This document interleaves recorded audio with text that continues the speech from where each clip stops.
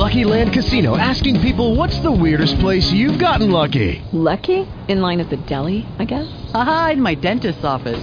More than once, actually. Do I have to say? Yes, you do. In the car before my kids' PTA meeting. Really? Yes. Excuse me, what's the weirdest place you've gotten lucky? I never win and tell. Well, there you have it. You can get lucky anywhere, playing at LuckyLandSlots.com. Play for free right now. Are you feeling lucky? No purchase necessary. Void where prohibited by law. 18 plus. Terms and conditions apply. See website for details.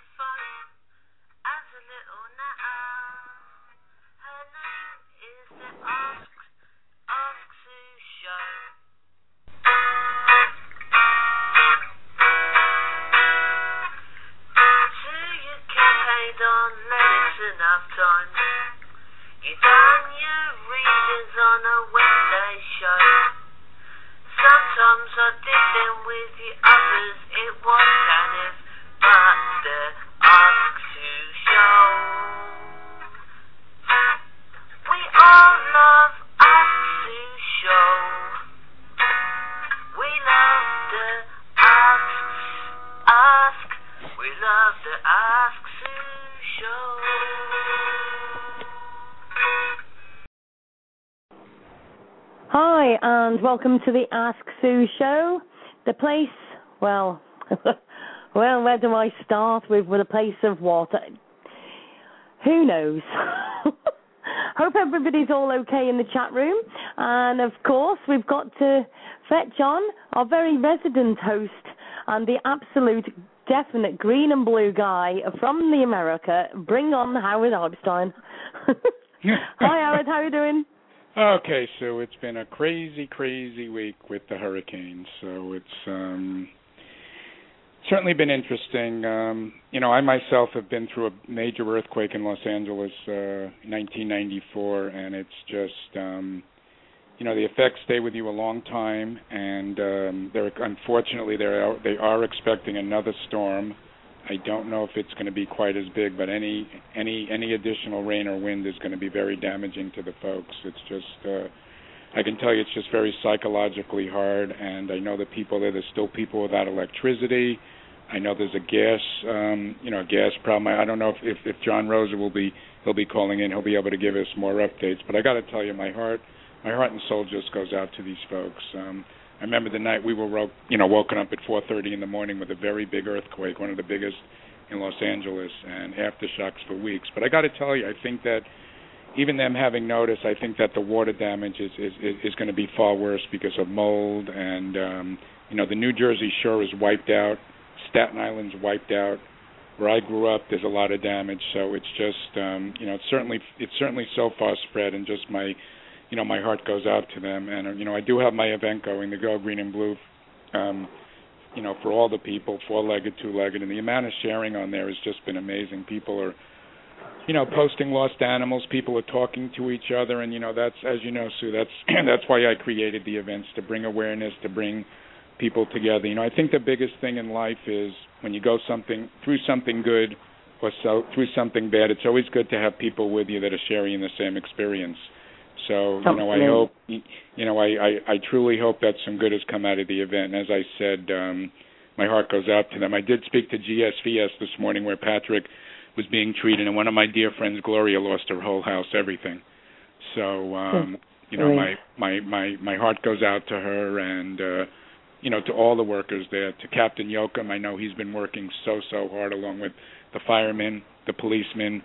Volunteers from all over the country are coming to New Jersey. I know they definitely took the biggest hits. So, as I said, my thoughts and prayers are just with them. It's just something I don't think anyone would have imagined. So it's just very, very scary situation. It's just heartbreaking. Just heartbreaking. And last night, obviously, on the Ask Sue show last night, we did do a minute's silence, and I've just got to mention her again because I know a lot of people have been affected by the death of Jessie from the Sean Casey Animal Rescue, who unfortunately was killed in the hurricane with her partner, and she was doing what she loved best, and that was actually walking her dog. And unfortunately, both of them lost their lives. And I know they are doing a chip-in in memory of Jessie, and apparently up to the last count, Tammy may be able to back me up with this, at the last count, it's about $18,000 they'd actually raised in her memory. And I tell you what, amazing. Do you know what I mean? But it's just such a shame that somebody loses their life to raise that amount of money. So my thoughts go out to their family and friends and everybody at Sean Casey Animal Rescue. You know, she'd done a lot of work with John and made such a difference to his lives, and I know to a lot of other dogs as well. So again, my love goes out to all of them, and I'm truly sorry to hear all of that. It was a terrible shame. Someone just and posted Jacob was Jessie's partner, so... Go on, my heart, yes. Well, you know, people do such good things, and that's why, like I was talking to my mom this week, and, you know, you got to enjoy every moment you have, because you just don't know, and that's why, you know, people get upset about crazy things. We all do, and, you know, something you really got to sit down sometimes and evaluate what means a lot to you, and I know to me it's my friends, my family, and my health, and, of course, the animals, and that's, you know, you really got to look at it. I know, you know, after my neck surgery, I can say I did take things for granted before, and now I try, you know, I'll just stop myself, and you have to. We just have to be you know, there's a saying, so you have to be thankful for what you have, not for what you don't. And I really try to live my life like that. But believe me, I have my moments. Well, me too. Some of them know a bit more closer to home than you know, I tell you. Someone just posted a map from the Weather Service. It looks like Philly, Trenton, Atlantic City has a coastal flood advisory again. So here we go again. So, unbelievable. This is the thing, there's some things that we just cannot control, and I just need to say, you know, everybody's blaming Mother Earth for all what's happening with Hurricane Sandy, but I just need to say to people, you know, just have a look at the world and see what Mother Earth is actually having to witness, and then you'll be able to see her frustrations. Exactly. And, you know, one thing I did want to say, Sue, is... our dear friend Nicole, she's had some medical issues. I don't want to go into it in detail, but I have to tell you, Sue, I have learned so much from her. She is one amazing trooper. You know, she hasn't had it easy, and I know she's going to get mad at me for saying this, but she hasn't had it easy. And let me tell you something. I told her on a PM the other day that she's my hero, and she asked me why. Why?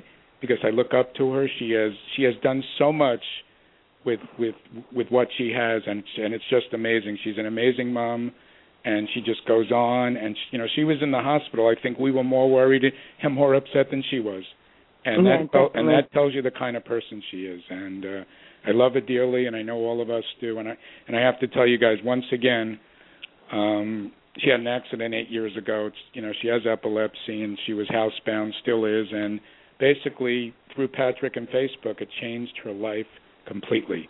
And it's little things like that. So never take anything for granted. And like Nicole doesn't want anyone feeling sorry for her. And I understand what she's saying. So my point is, enjoy what you got, you get what you get, and make the best of it. So that's my rant for today.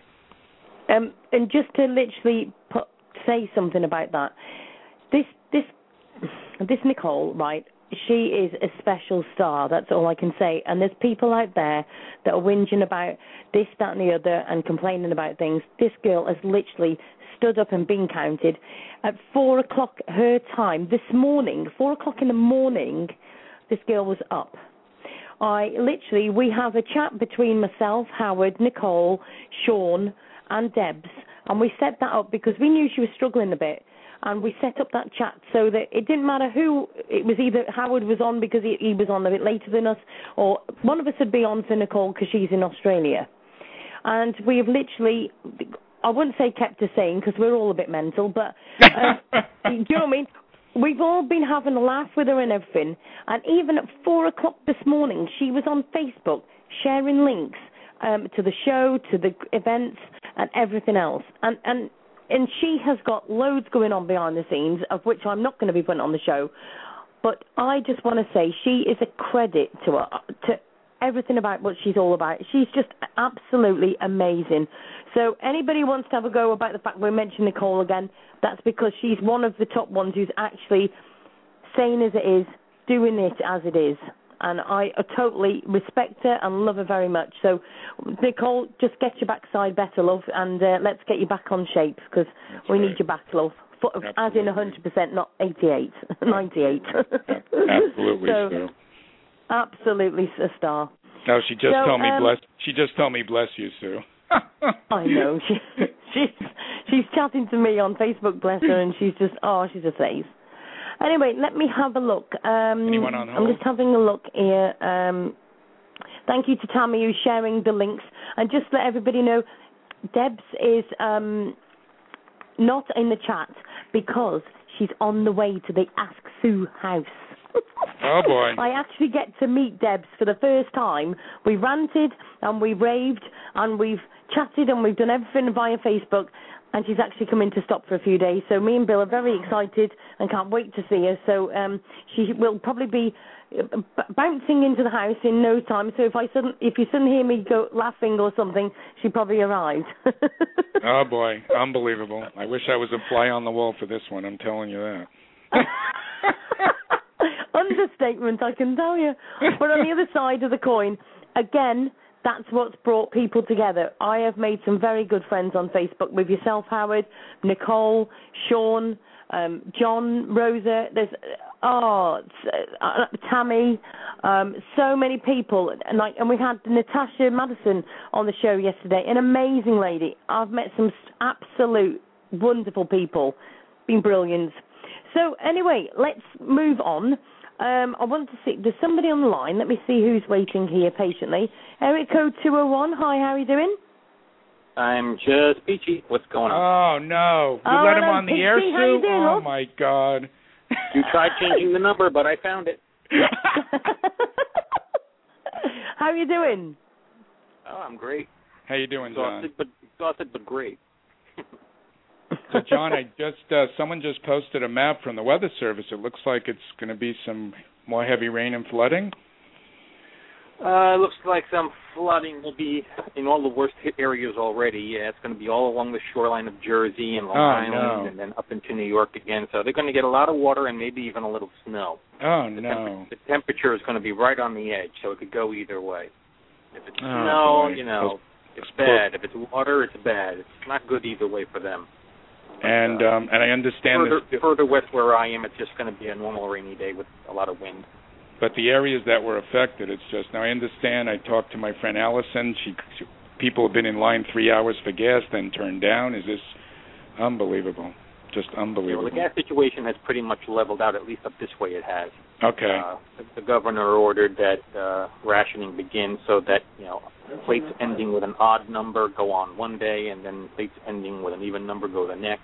Mm-hmm. And this way there's half as many cars on the line. And now the lines are even shorter than that. I mean, every gas station I passed today had less than a dozen cars waiting. So Okay. So we're down to 10, 15-minute waits now. That's not too bad. Now, John, the gas is coming up. I also understand Staten Island had a lot of damage. Yeah, Staten Island's been knocked back to the Stone Age. Really? Oh, yeah, they are just, they are in just. I mean, I think personally, from what I've been able to see and gather, I think they've got the worst of it. Not necessarily the storm damage, but the slowest response to their needs. It picked up the last couple of days, but while everybody was crying about the Jersey Shore and Long Island and Lower Manhattan, nobody was talking about Staten Island, and the help was pretty slow in getting there. Now, considering this is part of the 5 boroughs, Mayor Bloomberg didn't react quick enough, or? I don't know who's to blame for it, but it took a couple of days before their complaints started getting heard and things started rolling in for them. It's gotten a lot better now, especially on the volunteer end of things. Even if the government is still being a little foot draggy, so to speak. The private citizens have gotten it together and have started hauling things out there, so things are getting better. Oh, that's good. Okay, that's at least good. Oh, boy. Yeah. And, John, how about as far as the shelters? They're just overwhelmed? Well, they've got a whole lot more, lost animals to deal with than they normally would. Mm-hmm. So anybody who was full is, really pulling their hair out trying to figure out how to keep these dogs alive. Thankfully, the rules are in place this time that they're not allowed to start killing these animals. But that doesn't mean that hanging on to them won't get the animals already in the shelter killed. Mm-hmm. When it comes time to make a decision on who goes, they're legally required to keep the dogs that came in from the storm alive. Correct. Yeah. So that means the ones that are already housed there go down. Yeah. Now, how about as far as human shelters? Those must be overwhelming too. Yeah, but powers have started to return quite a bit, especially here in Jersey. Mm-hmm. And people are starting to go home and check things out. Obviously, South Jersey and Southeast Jersey is the worst of it. They're going to be out of their homes for a long time because there's just so much water damage. There's so much rebuilding to do. Yeah. Now, is this storm tonight? I mean, obviously, it's not going to be as bad, but it will be considered. No, it's going to be something along the lines of a tropical storm. They're talking about 50-mile-an-hour winds. Oh no! And depending on exactly where you're located, because it's moving along the shoreline. If you're right on the shoreline, you're either going to get a deluge of water again, or you're going to get snow. And then the further west you go, you go halfway into the state of New Jersey, and you're back down to a mild rainstorm with still 40-mile-an-hour winds. By me, I'm hoping for 35-mile-an-hour wind tops, but we'll see as it goes along. It can always still shift, but it's supposed to start really hammering us tomorrow evening. Yeah. Somewhere around 6 o'clock, I think. Now, this was just posted on the event page. Christie administration announces pet rescue hotline for Hurricane Sandy victims. The Christie administration today announced the establishment of a hotline for Hurricane Sandy victims who left their pets behind when evacuating their homes. Their phone number is 1-855-407-4787 or 818-855-407-HSUS. So that's certainly a good thing that has been done there. Oh yeah, absolutely. Every little bit helps. There's also a few different Facebook pages. Sandy Pets, I believe, is one of them, and there are several of them that are listing lost and found animals as well as animals that have been found and are located in shelters. Just privately found. Again, isn't it just amazing how they can? Everybody's just joined together to sort this out. Yeah, it's a human nature thing. If the closer it is to you, the more you want to do something about it. Then again, people come interstate to do the help as well. We've got people from all over the country. I saw a crew from Texas the other day who were here working on power lines. So they pulled in people from all over the country to get things back up and running again. Yeah. But again, it's the individuals. It's the individual problems that are going to take a long time. Power is going to come back even if it takes 2-3 weeks.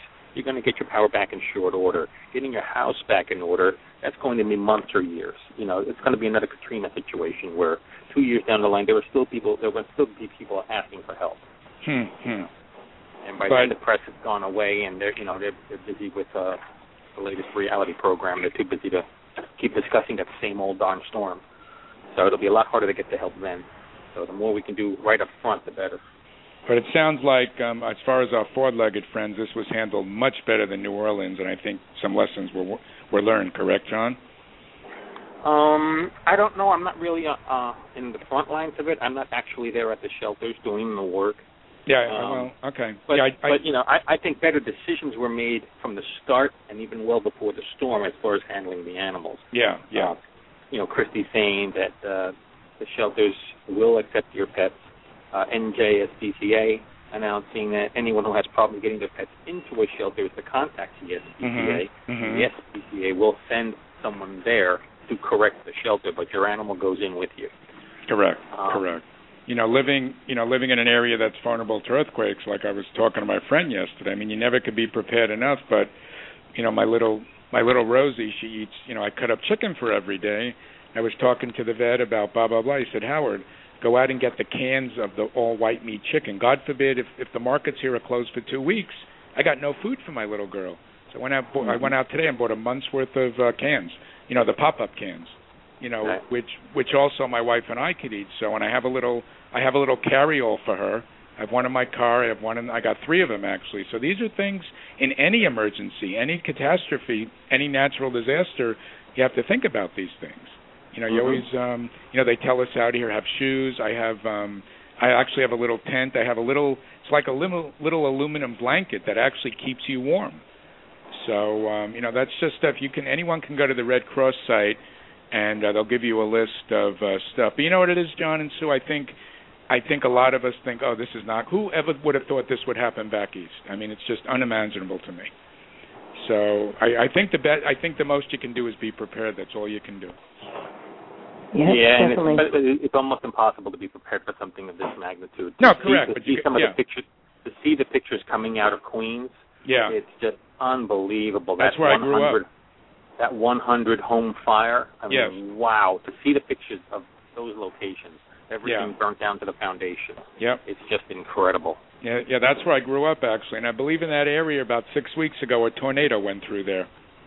Mm-hmm. So.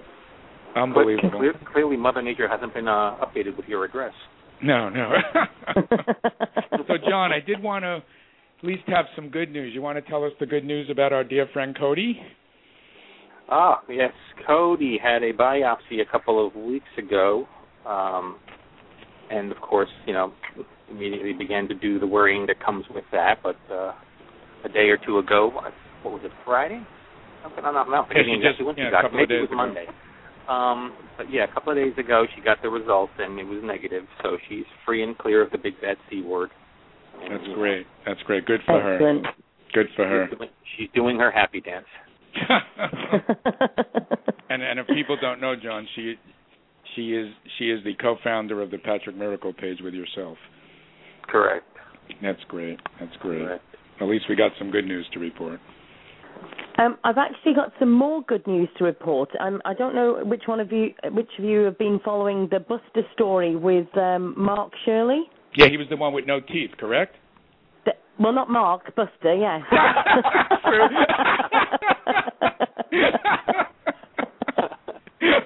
Well, I think I'm actually going to see if he'll call in. But yes, Buster is coming home this week. All being well, wonderful. Thursday, if not coming home, literally Friday, I think Thursday, Friday, simply because he's going to the vets first before he comes home. But to say Mark is chuffed to bits, he is absolutely, he's just absolutely thrilled, to say the least. And obviously he's got his new little daughter as well, and I've forgotten her name, so he can tell me off in a minute, because I've been such a nerd brain, I've forgotten it. But I'm hoping he'll be able to call in. So Mark, he's just messaging me on Facebook. I'm sure he's in the chat room somewhere. I'm absolutely chuffed a bit. So that's great. So yeah, Buster will be able to come home at last. So that's when I like it, when we have got good news, to say the least. That's great. And I did talk to Jeff and Diana today, and I guess they go to court on Friday, barring any things with the weather. Mm-hmm. So that will take place on Friday. I don't know how long that's going to go on for, but this is one of your preliminary court date things where everybody comes in and says hello and introduces themselves, and wastes an hour or two on little procedural things that have no real effect later. Yeah. Yeah, there will be dates after this. This is just the meet and greet, essentially. Yeah, well, look how long it's taken with Keisha, John. That's so if that's any indication, that'll be a long haul. Exactly. So, and I do know the captain and the staff, of course, all over the air. But I know the captain posted something. He hasn't. I don't think the poor guy has slept since the storm. I know all of them have been out working and just doing what they do every day. So, only more of it. Yeah, correct, John. You got it. Right, so I'm just seeing if I've got anything I've missed in the chat. If anybody's got any updates you want to pass to us, please do so. Just give us a shout on the chat.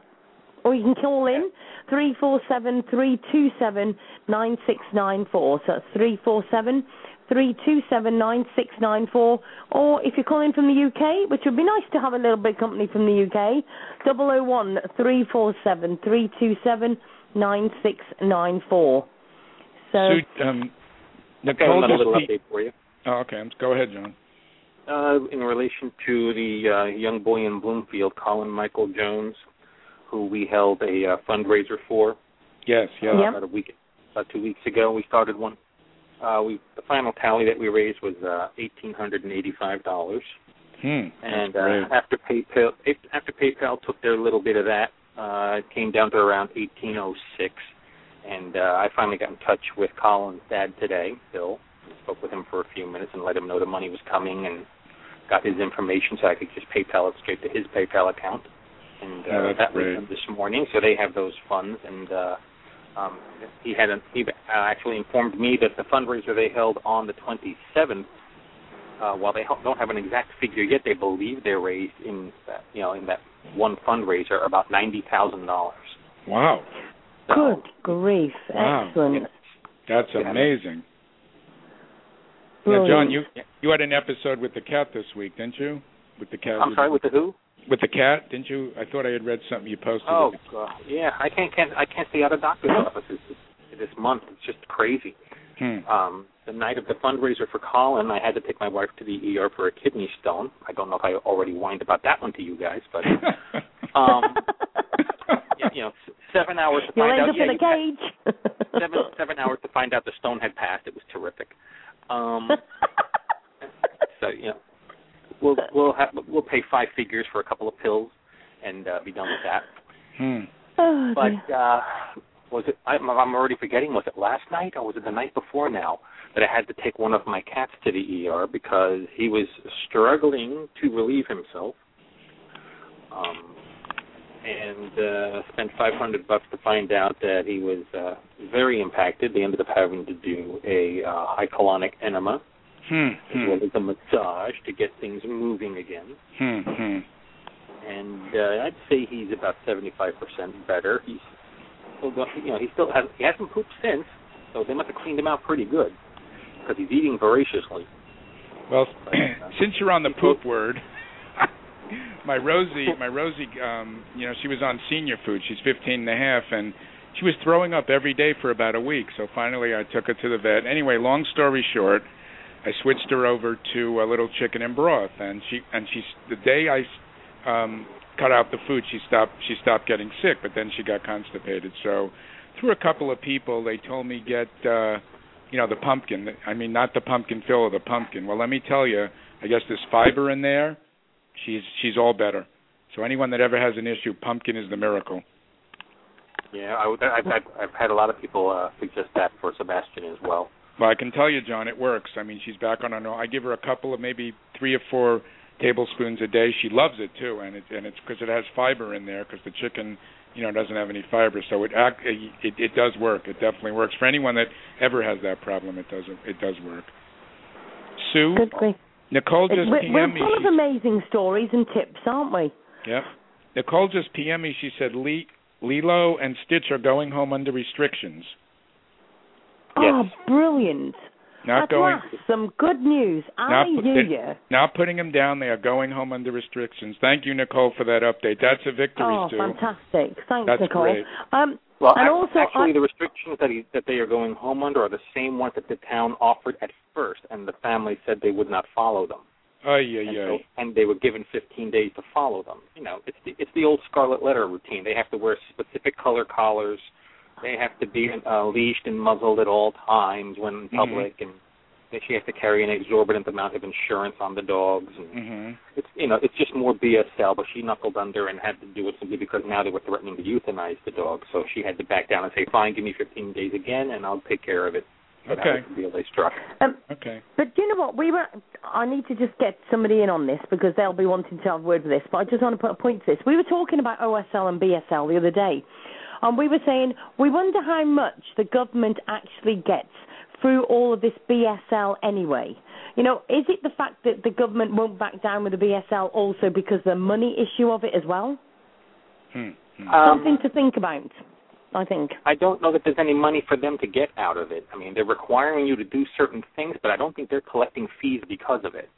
I know the insurance companies make out because of it. I know in this particular case of Lilo and Stitch, the collar manufacturers make out a little bit because they sell a few more of those.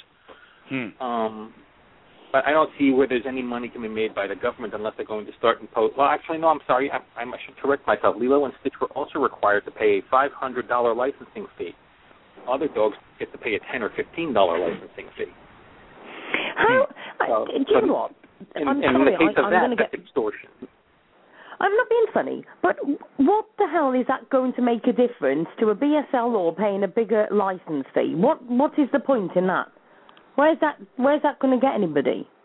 I'm sure if you called the town and asked them for the justification, they'd have something beautifully written up by their lawyer that is supposed to make some sort of sense, but can easily be picked apart. But in the end, it's a money grab by the town. They get an extra grand for selling the dogs back to the family. Oh, I can feel a rant coming on. I think I'm going to get Mark on because I know he's very good at rants, but I know he's in a good mood, so I'll let him in. Hi, Mark. How are you doing? Yeah, not bad. How are you feeling about, obviously, Buster coming home? I can't wait now that it's all said and done, but he's due at the vets tomorrow to be neutered. I've asked the vets to keep him for a night because of how old he is and that. And they're delivering him home sometime Thursday. Oh, that's great, Mark. That's great news. Fantastic. It's been a long, hard battle, but I do want to say thank you to everybody, especially you, Sue, because without the foundations you guys provided, I wouldn't have had half the fight that I had. Oh, don't That's start. great. Hey, Mark? Yeah. Mark?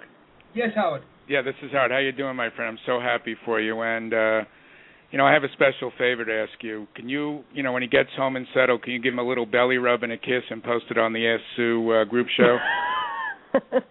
We certainly can. Buster's pretty vocal if you ask him to speak, so maybe we can get him on the show. Oh, great. Oh, well, that would be fantastic. But you give him an extra big belly rub and a kiss for Sue. Yeah, certainly. Do you know what, Mark? I just really did need some good news today, and I have asked for it because as most people know, I'd had a bit of a down day yesterday, to say the least, and that my thoughts from yesterday still have not changed. But hearing some good news is actually making a change, I can tell you. It's only good now, sir. With getting Buster exempted in court was actually the easy bit as it panned out. The DEFRA have been obstructive, to say the least, on getting him home. Yeah, that's great. So good to hear good news.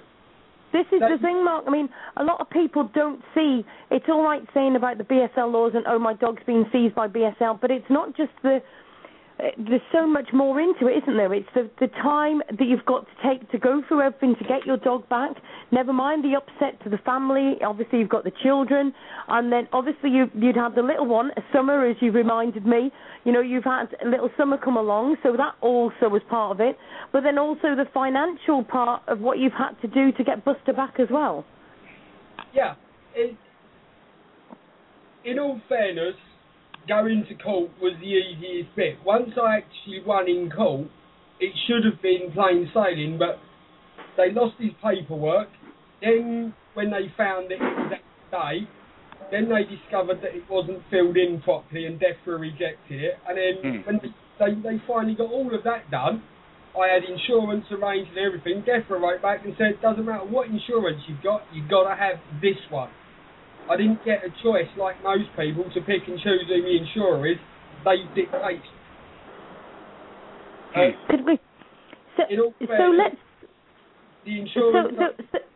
So there must be some sort of partnership between the insurance and them as well. Without a doubt. I could have insured Buster for £25 with Dogs Trust.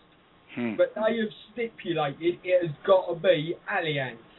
And they want nearly 4 times that. Good grief. So Buster's coming home, but they haven't made it easy. This should have been over and done with weeks ago.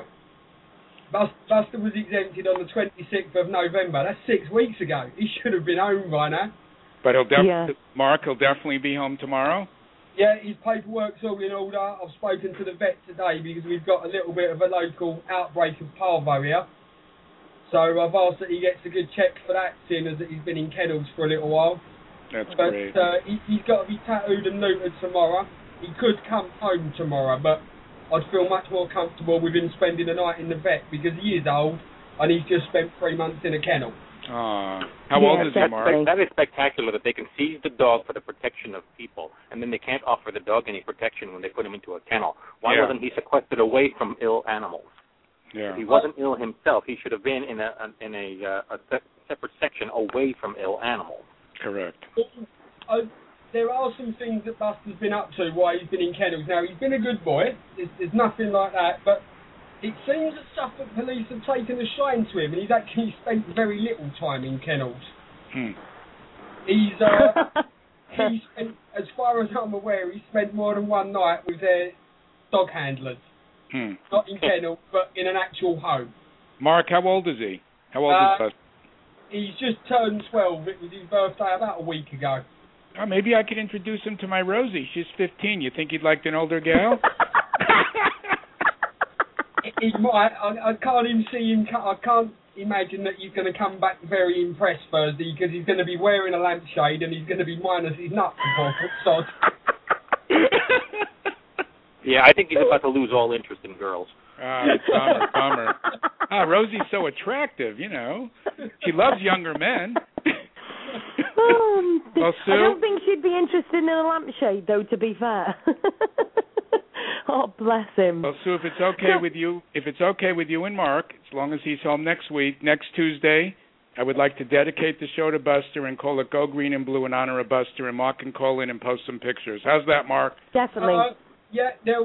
As soon as Thursday comes, I'll give Sue a link. There will be hundreds of photos and videos. No, but past, present, and future of Buster that you'll all be able to see. Well, next Tuesday we're going to dedicate the show to Buster. It's going to be called Go Green and Blue in honor of Buster. How's that? It sounds great. Okay. Sounds and if you could put Buster in a little green, something or other, that would be good too. Green scarf, or if you want to have a word of John, I'm sure he's got some green pants hanging around there somewhere. That's if they've not got blown off the line, that is.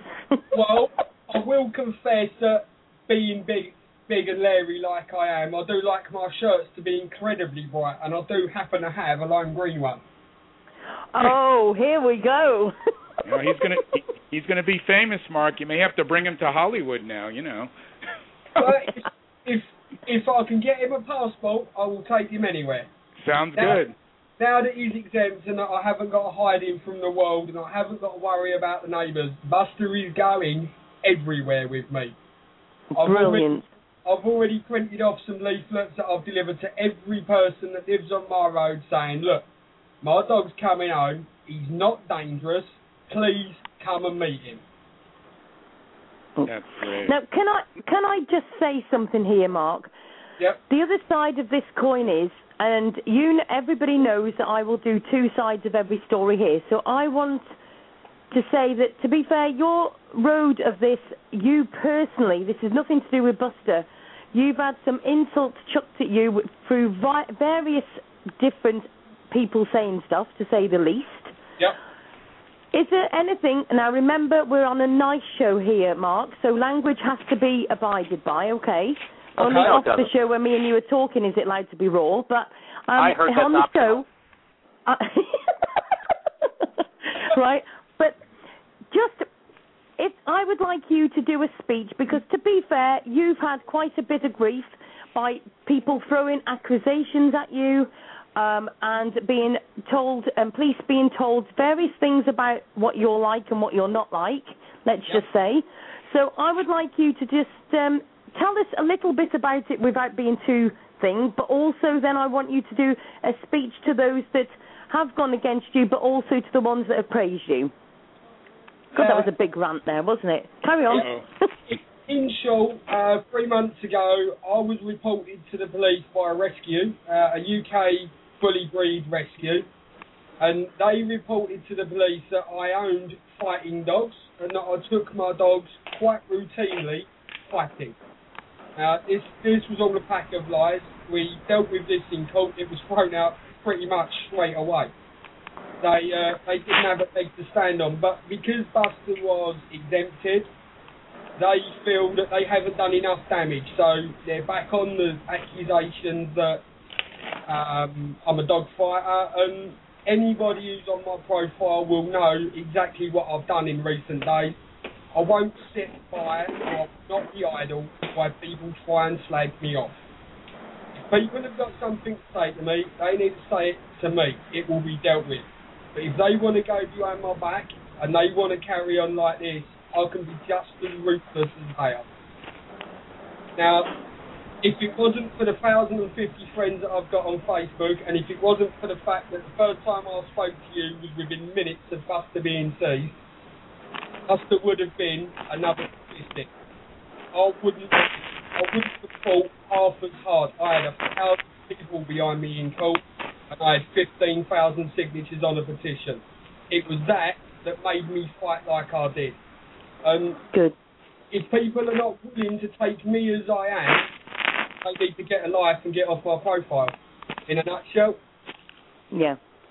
But I'm not a dog fighter. NBSL is not related to dog fighting. We don't condone the sport. We don't promote it. It's far back.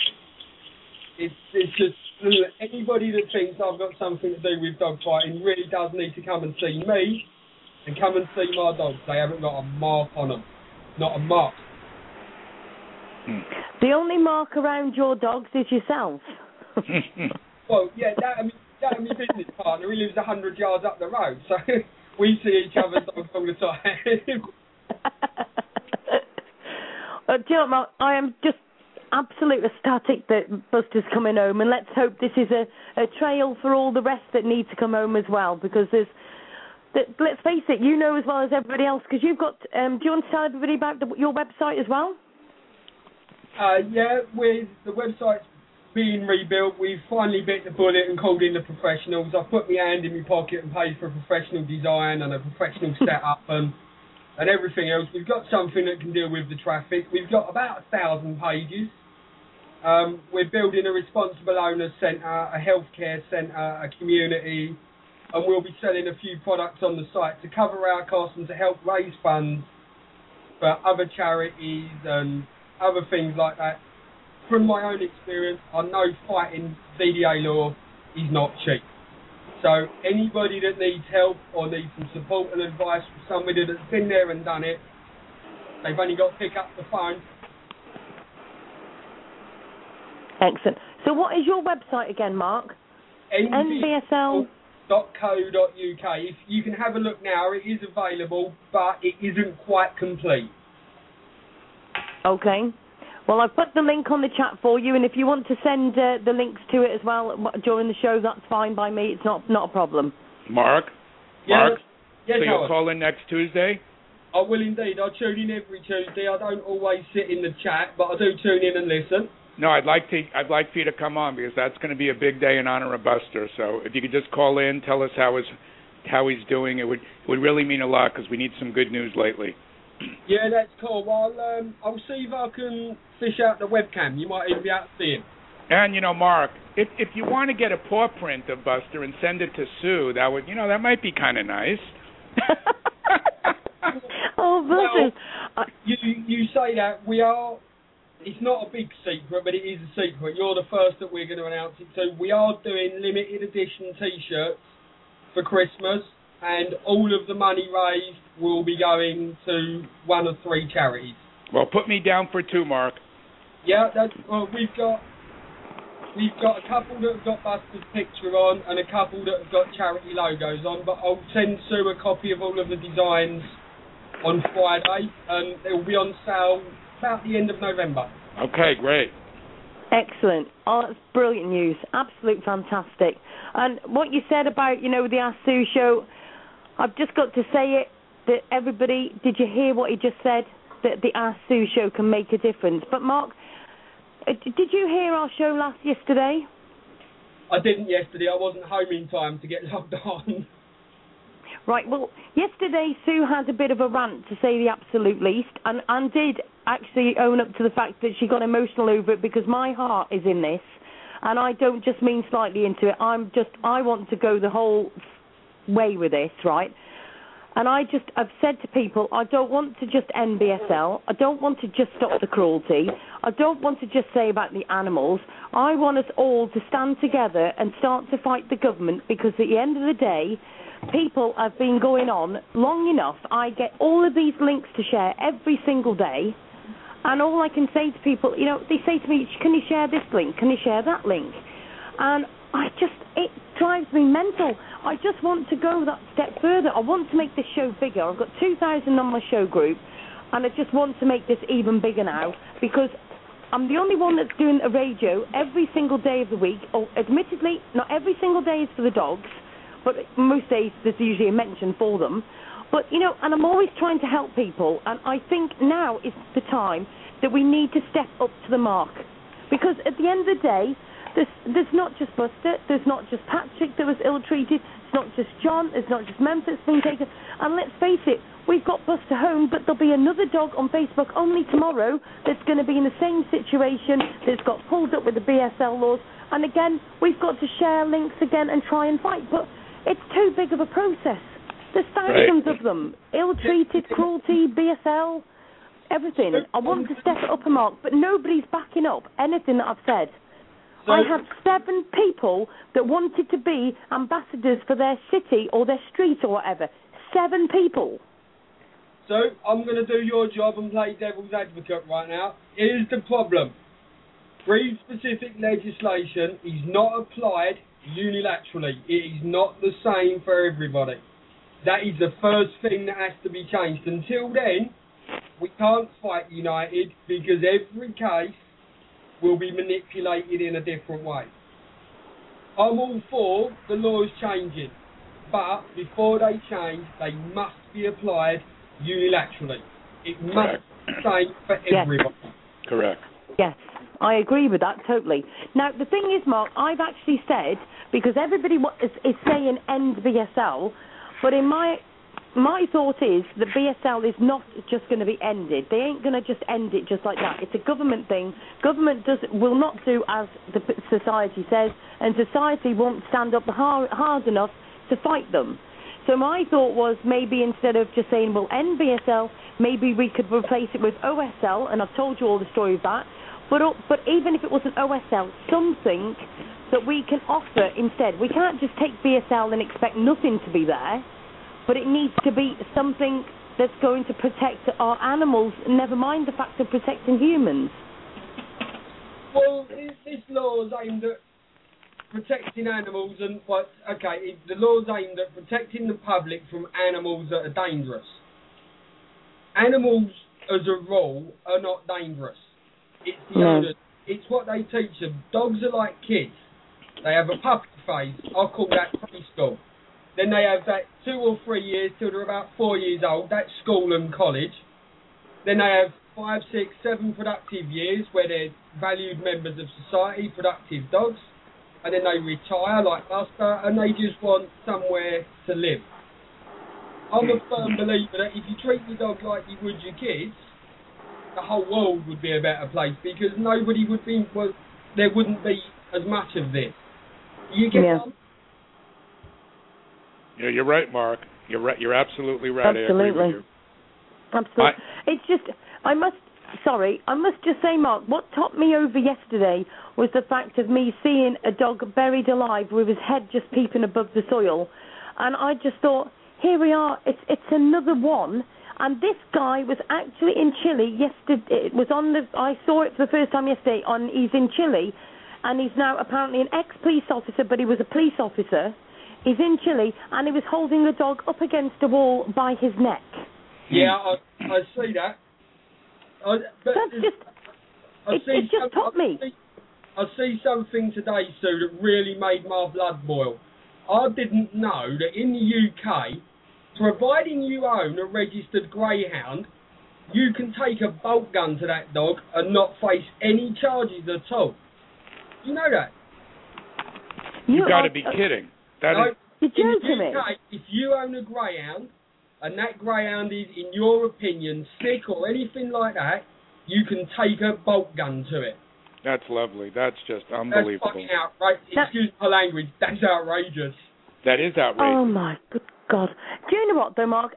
This is exactly why I lost my head yesterday. I just flipped. I own up to the fact that Ask Sue actually didn't have a rant. She actually lost her lid totally. I just got too much for me yesterday. I am sick to death of people telling me that, oh, could you share this link? No, yep. I'm not sharing no more links. I'm not sharing no more links on the Ask Sue Show group until we start doing something. It's not enough. Sharing links, emailing whatever randomness, doing bloody petitions and all of that is a waste of time. You're right, absolute Sue. Waste of time. Sue, there's an old saying, people want their cake and eat it too. Well, if they want you to grow, then they're not eating cake from the group anymore, because I'm challenging everyone today. In honor of Buster, you got 2,000 people in your group, okay? In honor of Buster and Mark, add 10 friends to the group. Is that so hard to do? Let's do it for Buster, okay? Do it for Buster. Go home, add 10, everyone in your group, add 10 friends tonight. 10. Yep. In honor of Buster. Look what he's been through. You can go ahead and click on 10 friends. It's not hard. It's effortless. But do you know what?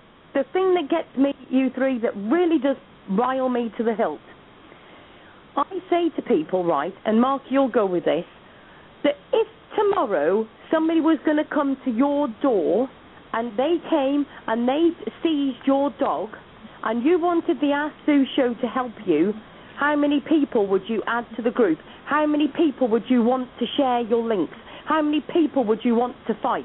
How many people would you want on them petitions? Thousands? A couple of hundred? 20? Every single person. Exactly. So why is nobody doing anything? Why are they just sitting there and waiting until something happens close to them? At the end of the day, Mark, did you ever think that something like this was going to happen to you? No, but I will quite happily admit I was pretty bleeding ignorant as well. Yeah, but this is the trouble. Half of the people on my Ask Sue Show group are exactly that. They share the links and switch their head off and think it'll never be me. I've just shared a link to the chat room about the bolt guns for Howard to see. Thank you. I'll put that Can you put that on the Ask Sue Show as well, please, Mark? I can indeed. Thank you. Mark, are you on the I'm definitely going to be doing a show about that. Mark, are you on the computer right now? I am indeed. Okay, I want you to look at the picture I just added, me with 2 pit bulls. I want to tell you a little story. I just added it to the Sue group. Well, hold on. Let me pull that up. There it is. Sue, can you see it? I'm going to share it onto the chat as well. Well, I want to tell you a little story. I want to tell you a little story. It's on the Ask Sue Show group.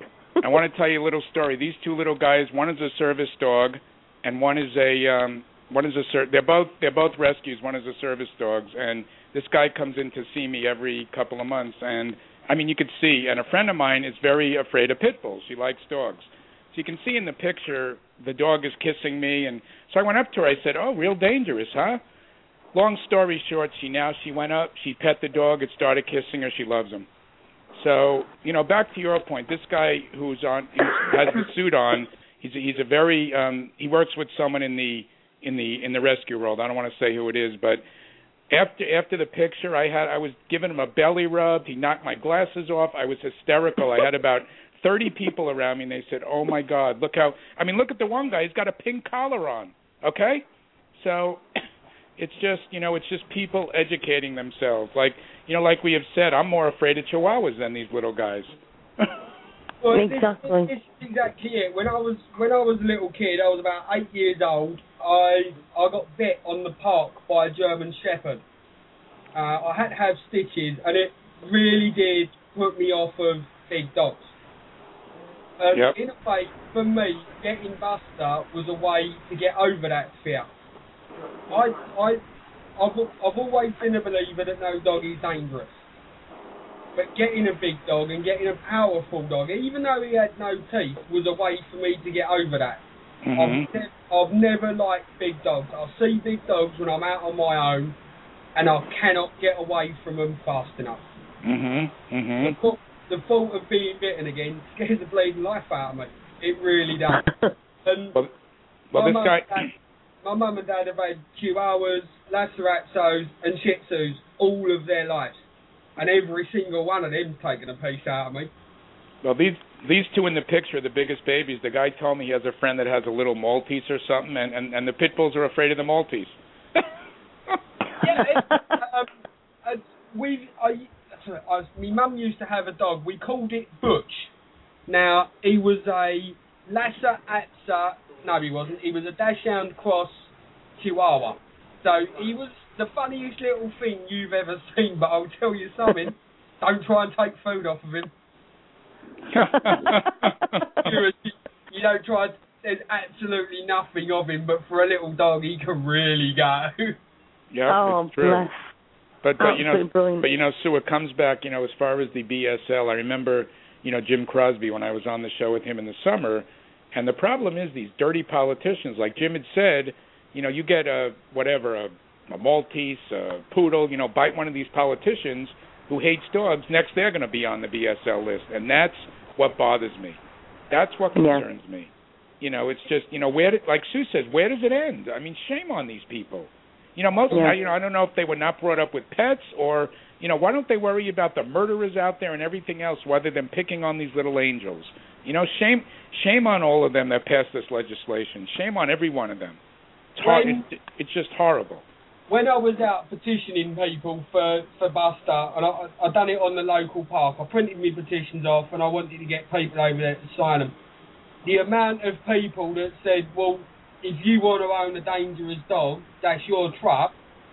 That really got to me, the general ignorance of people regarding pit bulls. Everybody I know will say, you can't believe what you read in the press.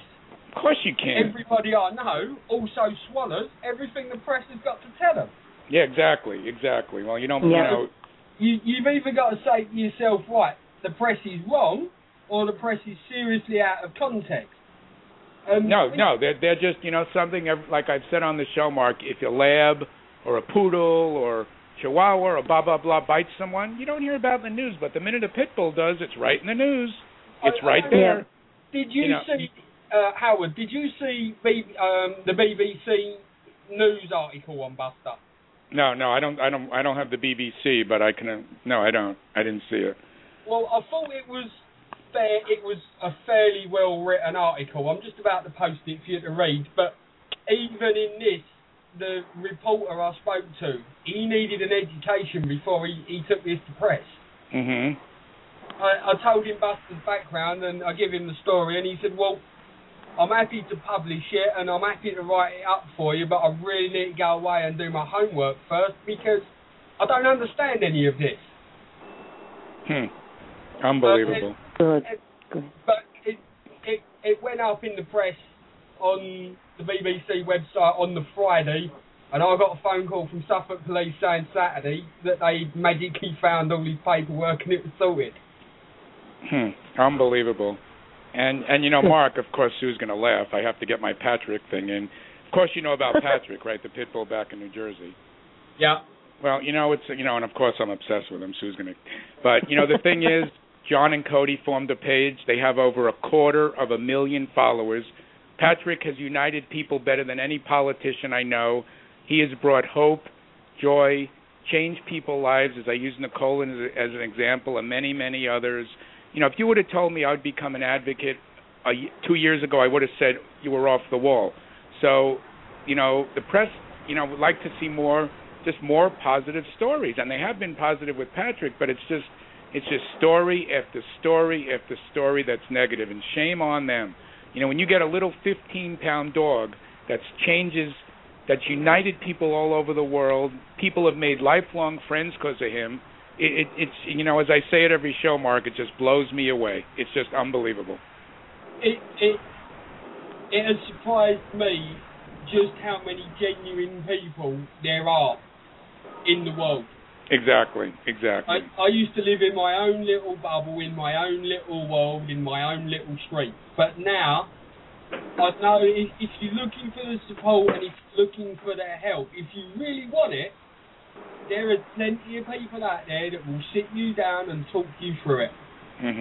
Absolutely.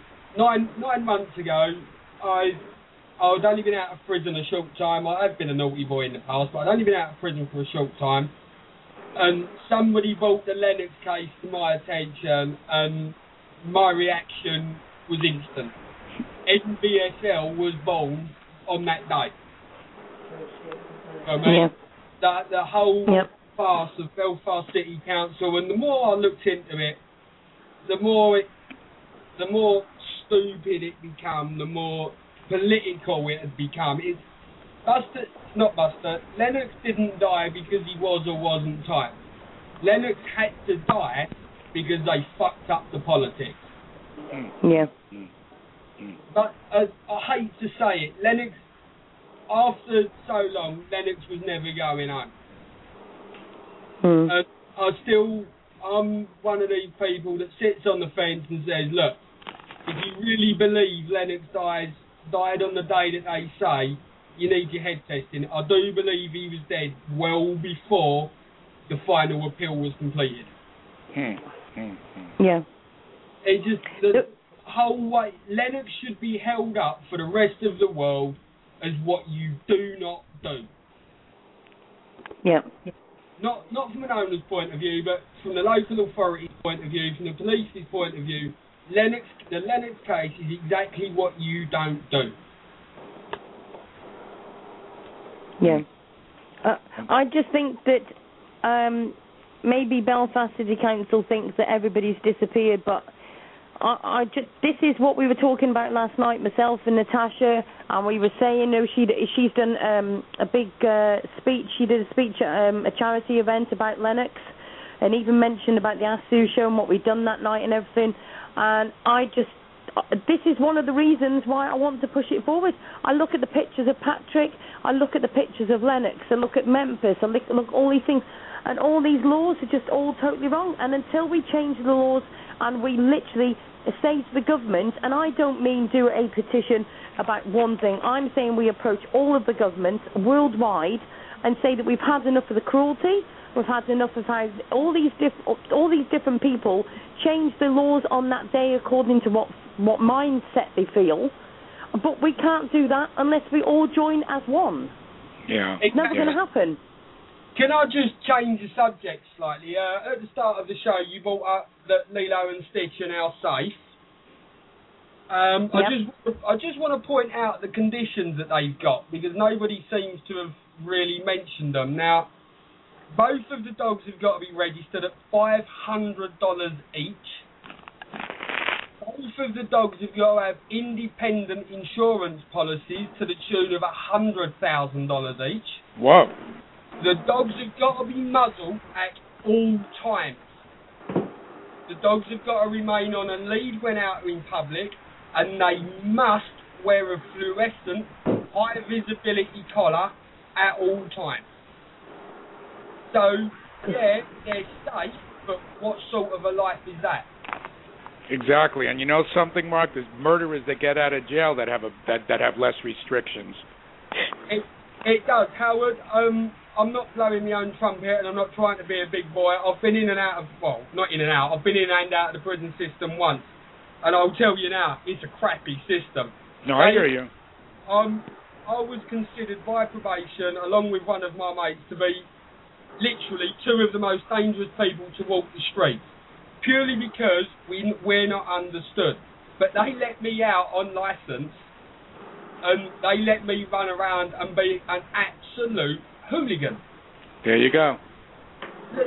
It's not just BSL law that doesn't work, and none of it does. Until laws and rules are applied unilaterally, the whole system is built to fail. But Mark... Oh, here. At last, somebody is speaking my hymn sheet. Yeah. But Mark... You know what, Mark? And yeah. I've said this rant, and Howard's going to say to me, yes, Sue, you've said that 1,000 times, but I'm going to say it again. We have dogs that bite a child, say, for instance, because a child had a bacon sandwich and they hadn't been fed, and it snaps at them and gets their fingers. That dog's put down straight away. We have a paedophile on our streets because he went and raped a young girl or whatever, right? We put him in prison for a short amount of time, and I'm saying that nicely, right? Then got put out and put on a list of which a police force cannot keep up with because they've got too much paperwork and too much coffee to drink. Let's be realistic. And at the end of the day, do they get to have to wear a glowing colour, so we are warned that they are dangerous? They're not dangerous. We can't even put them on the internet before we get told off because we're breaking the law because of human rights or confidentiality or all that crap. Well, me and my business partner, we've only spoke about this to very few people so far, about something that we see in Colt. Now, Mark, who just walked in the door and sat down beside me. Now, Evening, Mark. When we went to court for Buster, they cleared the courtroom. They wanted to deal with Buster completely isolated from everybody else. But when we went in, there was still somebody in the dock. And as we sat there and listened, we were mortified. They had a chap in his 60s who had been convicted on the day of having over 1,000 indecent images of children. He got, as a sentence, he got let loose. He walked out of court. He pleaded guilty to owning 1,000 indecent photos, and he walked out of court. And me and Mark were like, "You got to be freaking kidding! You've got to be kidding!" As far as punishment goes, he wasn't allowed to use a PC for the next 2 years, and he wasn't allowed to own anything that can take a photo. So basically, they've taken away his toys rather than his liberty. Yeah. I'm sorry, but I'm with Sue. Paedophiles should have their bollocks cut off, and they should be thrown in prison for the rest of their life. Hey, Mark? No, I don't even want that. And I don't. And do you know what? People can go and slate me straight on the internet. I do not care, right? Because the Ask Sue show is Ask Sue for a reason, because it's my show, and I'm going to start saying what I want. At the end of the day, those paedophiles should have the same laws as when a dog bites a child. End of. If you've got 100% proof that guy went and raped that kid or abused it or whatever else, that we haven't got no more use for it on our Earth plane. Thank you very much. It needs to go to another level because we don't want it here. No, we don't. Society as a whole is a fucked up place. Is a messed up place. I do apologise for my language, people. I really am trying not to swear. Hey, Mark, I'm just looking at the picture of Buster. I'm in love. He's so cute. Hey, Sue, you think Tammy could get him like a Hollywood contract for a movie? Then you guys could come over. Can I just say something here? Never mind organising Buster come over. I want to come over.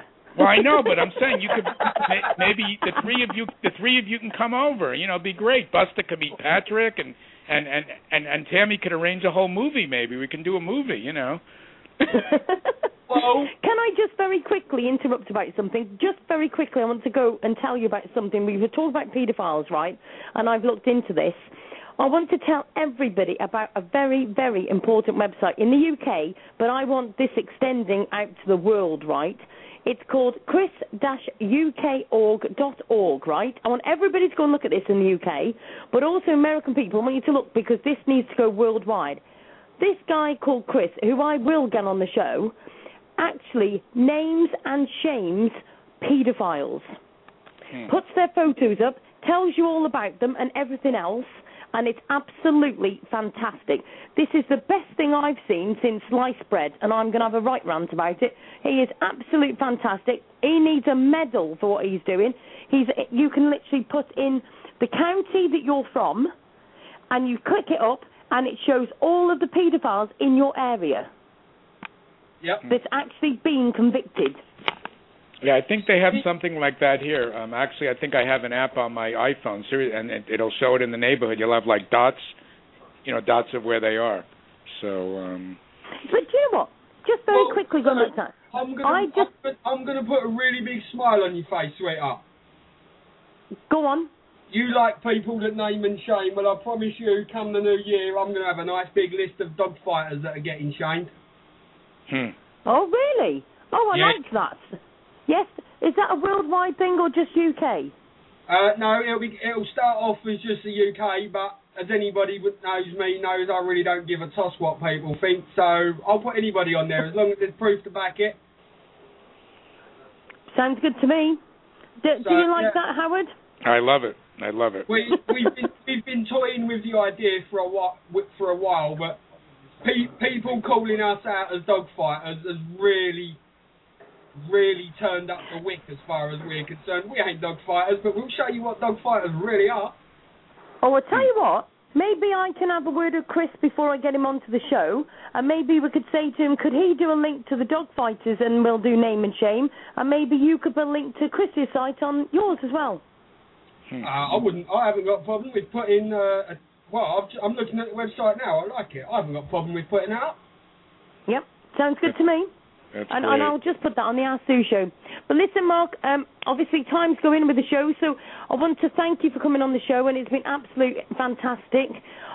Well done for everything you're doing with NBSL and .co.uk. You know, if everybody wants to go and have a look at the website. And we will speak to you on Tuesday when, obviously, hopefully, fingers crossed, you will have Buster back home safe and well. If Buster's not delivered to this house by 8 o'clock Thursday night, me and Suffolk Police are going to fall out in a very big way. Nah, he'll be home. He'll be home. Don't worry, we'll have the chip-in ready for your bail, love. We might just need that, so we might just need that. And can I just clarify quickly on the chip-in that I've put up for Buster? His bills are paid. It's really, I'm just asking for anybody that can help because I've spent Christmas money to get him home. Okay. It's not us begging for money or anything like that. It's anybody who wants to chip in can. There's no pressure. There's nothing like that. Buster's bills are all paid. Okay. Excellent. So Mark, we'll see you next Tuesday, and hopefully Buster will be right there with you, and tell him that the show's going to be in his honor. No worries. We will see you on Tuesday. Thank you very much for having us. Truly an honor, Mark. Cheers, Mark. Bye-bye. And bye to the other Mark as well. Cheers, bye. See you later. That was great. Oh, man. Bye-bye. I'm in love with that little Buster. Oh, he's beautiful, isn't he? Absolutely beautiful. And I've just got to say to people, Mark is very much says it as it is. There's no grey with Mark. It's either black or it's white, one or the other. Do you know what I mean? But, you know, he's done a lot of work behind the scenes. So thank you very much to Mark for coming on the show. Sue, any calls on hold? Yes. Sorry, hold a minute. Let me just have a look. No other calls at the moment. Okay. Yes, my dear? Oh, no, actually I was going to ask you to check that myself because I believe Kristen said she would be calling in the last 5 minutes. So. Right, okay. I'll refresh the page. Hold on, let me have a look. Right, if anybody's got anything to say in the chat, by all means, give me a shout. Let me know anything of updates that we need to bring in. I'm just refreshing the page as well on that. So have you got any updates, John, at all that we need to be shouting about?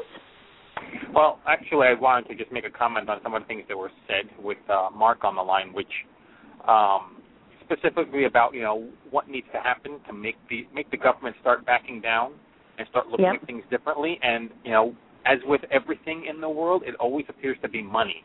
What we need to start looking for is legal avenues to cost them money and to take money from them when they do these malicious prosecutions of innocent animals. Okay? Yeah. We need to start, you know, when they start coming up with these rules that are going to take a dog that hasn't done anything and claim that simply because the way it looks, it's a problem, people need to begin to file lawsuits because they're discriminating. And it's blatantly, you know, irresponsible behavior. And so if they're not going to do things on an even basis, if they're not going to create, you know, laws that take into account all dogs at the same time, not just one specific breed, people need to start suing. Even if you're not the person that owns the dog, you need to get involved in a class action lawsuit. I own a pit bull. No one's been attacking me about it, but I will not stand for this law existing. And it needs to start costing them money. They need to be dragged into court instead of the other way around. That's right. Yeah. That's right. You know, if I start making accusations and I start trying to punish someone through the court system and I lose, in the end, I'm required to pay their attorney fees. It's about time these towns start paying the attorney fees of these dogs that are wrongfully accused and then finally allowed to go home under ridiculous restrictions. You're right, John. You're right. Where's the accountability? You have to get them in their pocket because you can't make them think, but you can make them hurt. That's right. Yeah. That's right. They got to be accountable, John. You're so right. Right, and the only thing they understand is what the accountant says. We're losing money, let's stop this. That's the only time they finally snap out of it. It's costing us money. Even Bloomfield's been saying that about Memphis. You know, they haven't knuckled under yet, but they are constantly whining and complaining about how much work we're creating for them and what we're costing them. John, is there any kind of figure at all, a rough guesstimate on how much this has cost them? No, I haven't heard any numbers. They haven't released any numbers. Yeah. I don't think anybody's done an actual accounting of it all, but they know that they're having to hire extra people to handle all of the emails and, you know, all of the Oprah requests. Mm-hmm. You know, and it takes away from the other things that they're trying to get done, you know, the other town business, and that's going to obviously turn their constituents against them because they're wasting all this time on, quote-unquote, a mere dog. So, you know, sooner or later, the bill's going to come. Yep. And they're going to have to start thinking about that. Yep. And we need to start ramping that up. That needs to happen more often. Punish the hell out of them financially, and maybe they start to think a little more. You're right. And, Sue, I did want to have a little mini rant. Shame on certain people who promised a picture. Shame, shame. Oh, just name and shame. Just go for it, love. Shame, shame. Why did you say that, Mr. Fitzpatrick? Why did you promise a picture? Why did you not say you would get back to Sue? That's the right thing to do. That's the way I was brought up. If you weren't Patrick sure, doesn't know anything about doing what's right. Otherwise, I know. I just had to get my first place. Well, you know, you don't make promises you can't keep. He should have said he'd look into it. So that was really. And the thing is, I did ask him to promise to be. To be fair, I did actually say that. I said we just at least want a picture. Correct. Do you know what I mean? And to be fair, a picture's not going to cost anything. You know, he could have just done it straight over email or whatever. And we've had nothing, not one thing. And he also, Sue, if you listen to the tape, he was adamant about the word coded and dated. He's the one that said it, not you. He said coded and dated. Well, how do you code a dog, by the way? No, he meant that twice. John. Oh, don't give them ideas. I'm sure they'd find a way. Oh, my God. Oh, boy. Unbelievable. But, nah. But, you know, and there's so many different things out there, it's just getting absolutely ridiculous. Do you know what I mean? Yep. Absolutely ridiculous. Just unbelievable, it is. Unbelievable. So, I've just got to say that Debs is on her way. She's just texted me to say, won't be long, hun, train was late. Laugh out loud. Oh, you guys will be up all night. Oh, boy. That'll be no different than usual then. That's true. Oh, I tell you. Right, we've got a caller on the line, area code 201. Hi, how are you doing? Hi, guys. It's Kristen. How are you?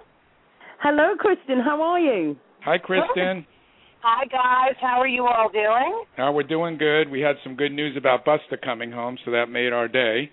Oh, good. Yeah, I just caught the tail end of that. So good. Well, congratulations. So that is wonderful news.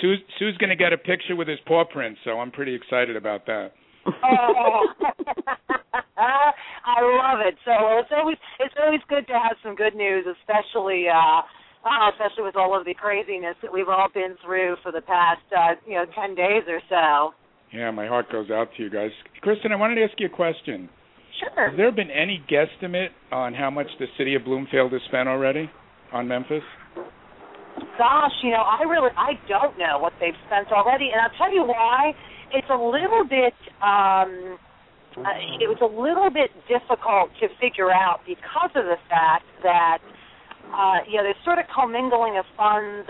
Apparently, some money that is used for shelter activities, for lack of any better word, is being funneled through this 501c3, this neighbor-to-neighbor network. And what's been explained to me, I've been told that the money raised through the neighbor-to-neighbor network, any money raised through that goes specifically to care for the animals. But I've also been told by other people that there have been some programs that have been funded through that, and when I've tried to look at their 990s and their tax returns, it's not at all clear what money has been raised and earmarked for the shelter. So the point is, I don't know if any of that money has been devoted to, Memphis in one way or another in terms of either his care or any sort of legal fees. I don't know what the town is paying.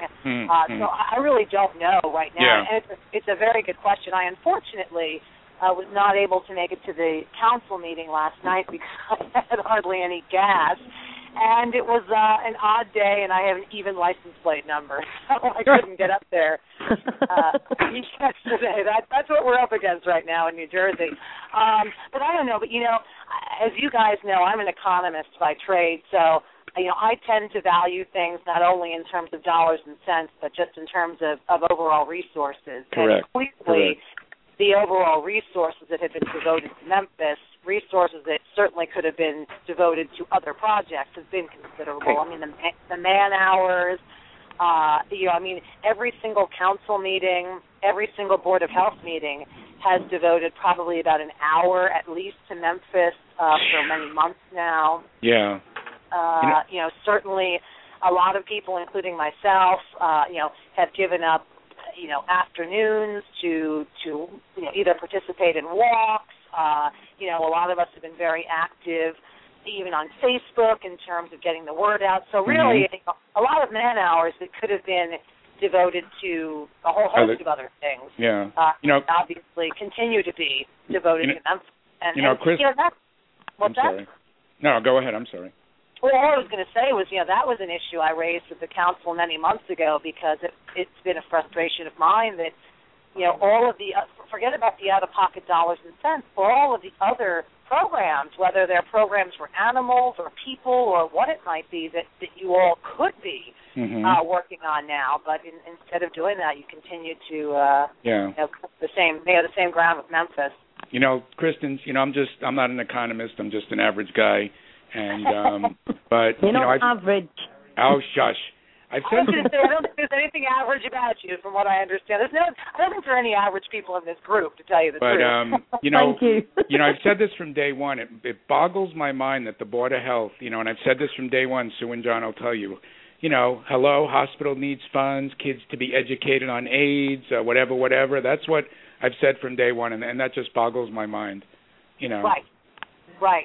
Well, exactly, and you know, to me, that's just been a huge frustration. You know, I mean, Karen Lorry even admitted herself at one point that she was devoting so much time to trying to respond to emails and all of the Oprah requests they've been getting, and it just has been, you know, an enormous amount of resources that certainly, in my opinion, just did not have to be, you know, expended.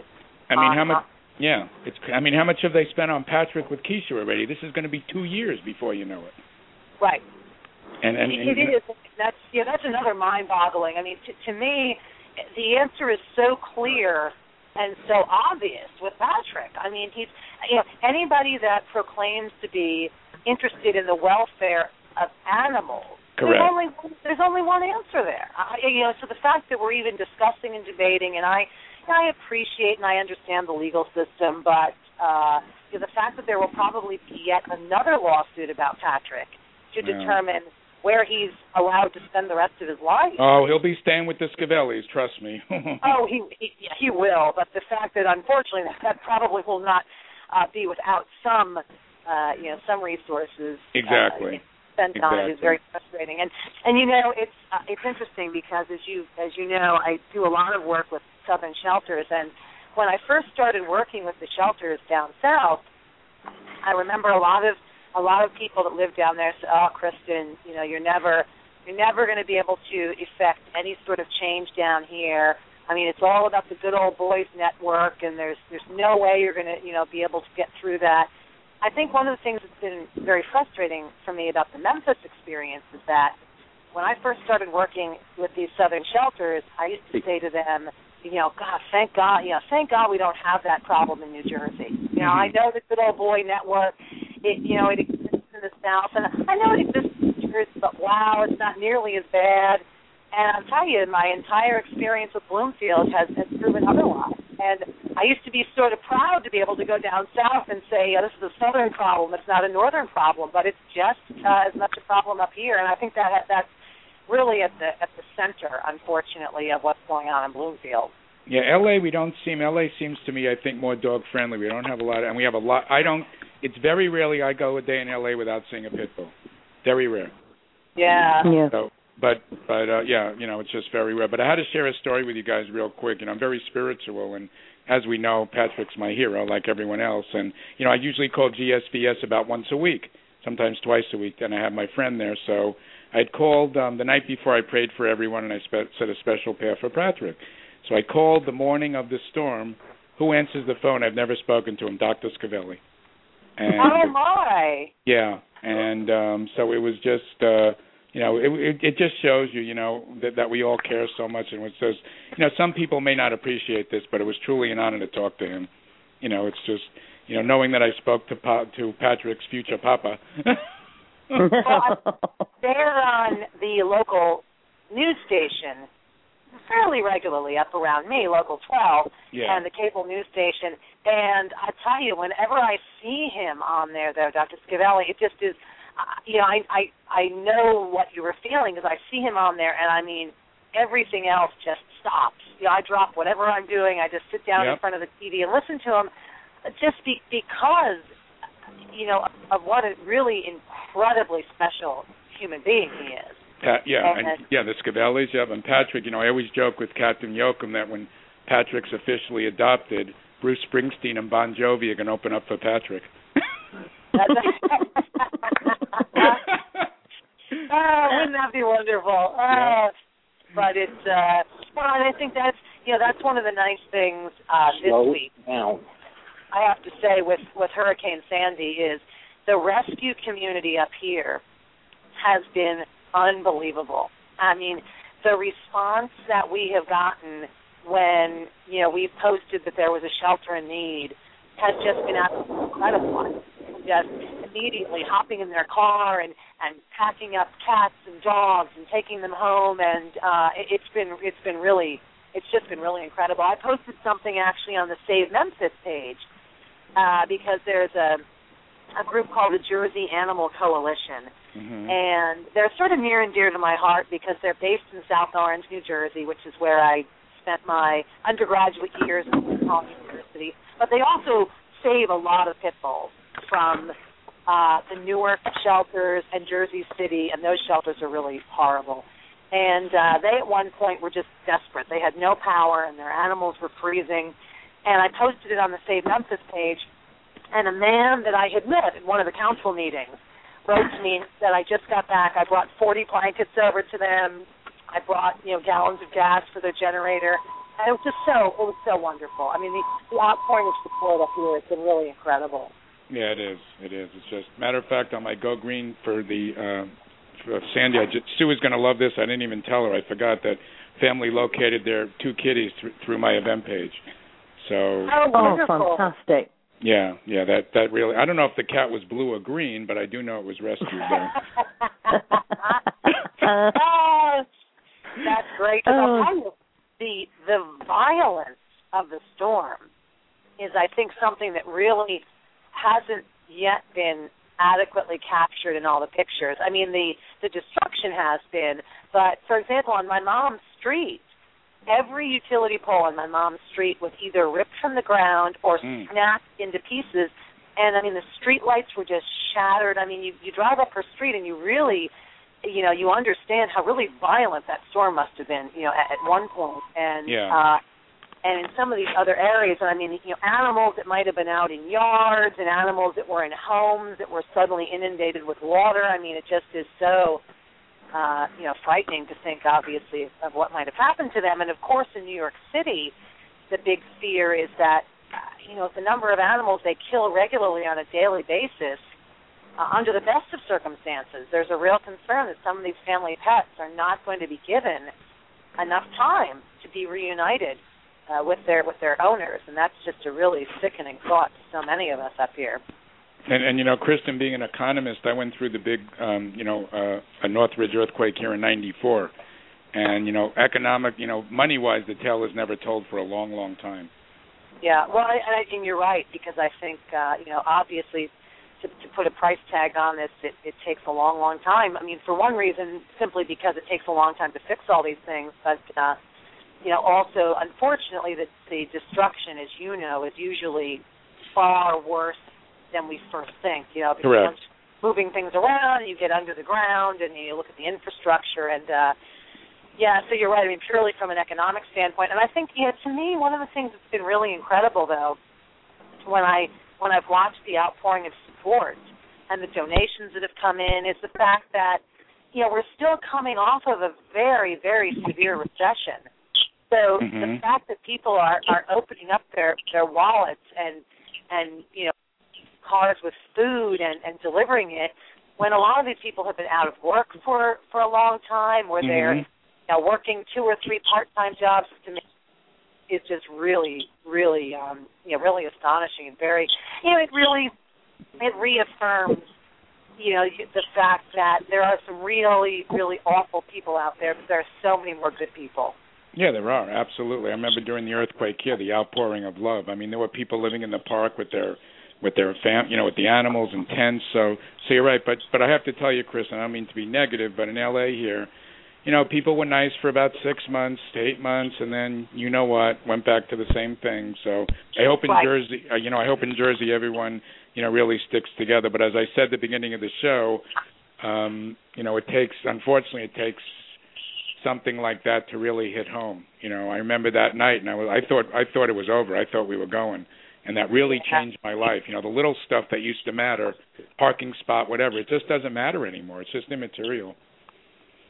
You're right. And, I mean, unfortunately, I think that, you know, a sad part of human nature is that, for the most part, so many of us are so short-sighted. And as you said, as things begin to get back to normal and as the shelters are no longer in need of heat, people sort of forget, well, but they're still in need of food on a daily basis, and they're still in need of crates and everything else. And I think you're right about that. So and I was talking with somebody earlier today, and I said that's one of the reasons why I think it's so important for all of us to obviously to really continue to be this involved even after the immediate crisis is over. Absolutely. It's an ongoing, and whether it's care of animals or care of the elderly or children living in poverty, whatever it is, these are ongoing, really serious problems that, as you said, we sort of seem to forget about when things are good. Yeah. But as you said, that's human nature. Right, and and it is, and I think, I think it's sort of a catch-22 for us as human beings, because I think one of the most marvelous parts of the human spirit is our optimism, and the fact, we don't dwell too long on the negative, and we believe it's going to get better, and we see the silver lining, and I think that's great. But striking the right balance between sort of reality, if you will, and being an idealist is so critical.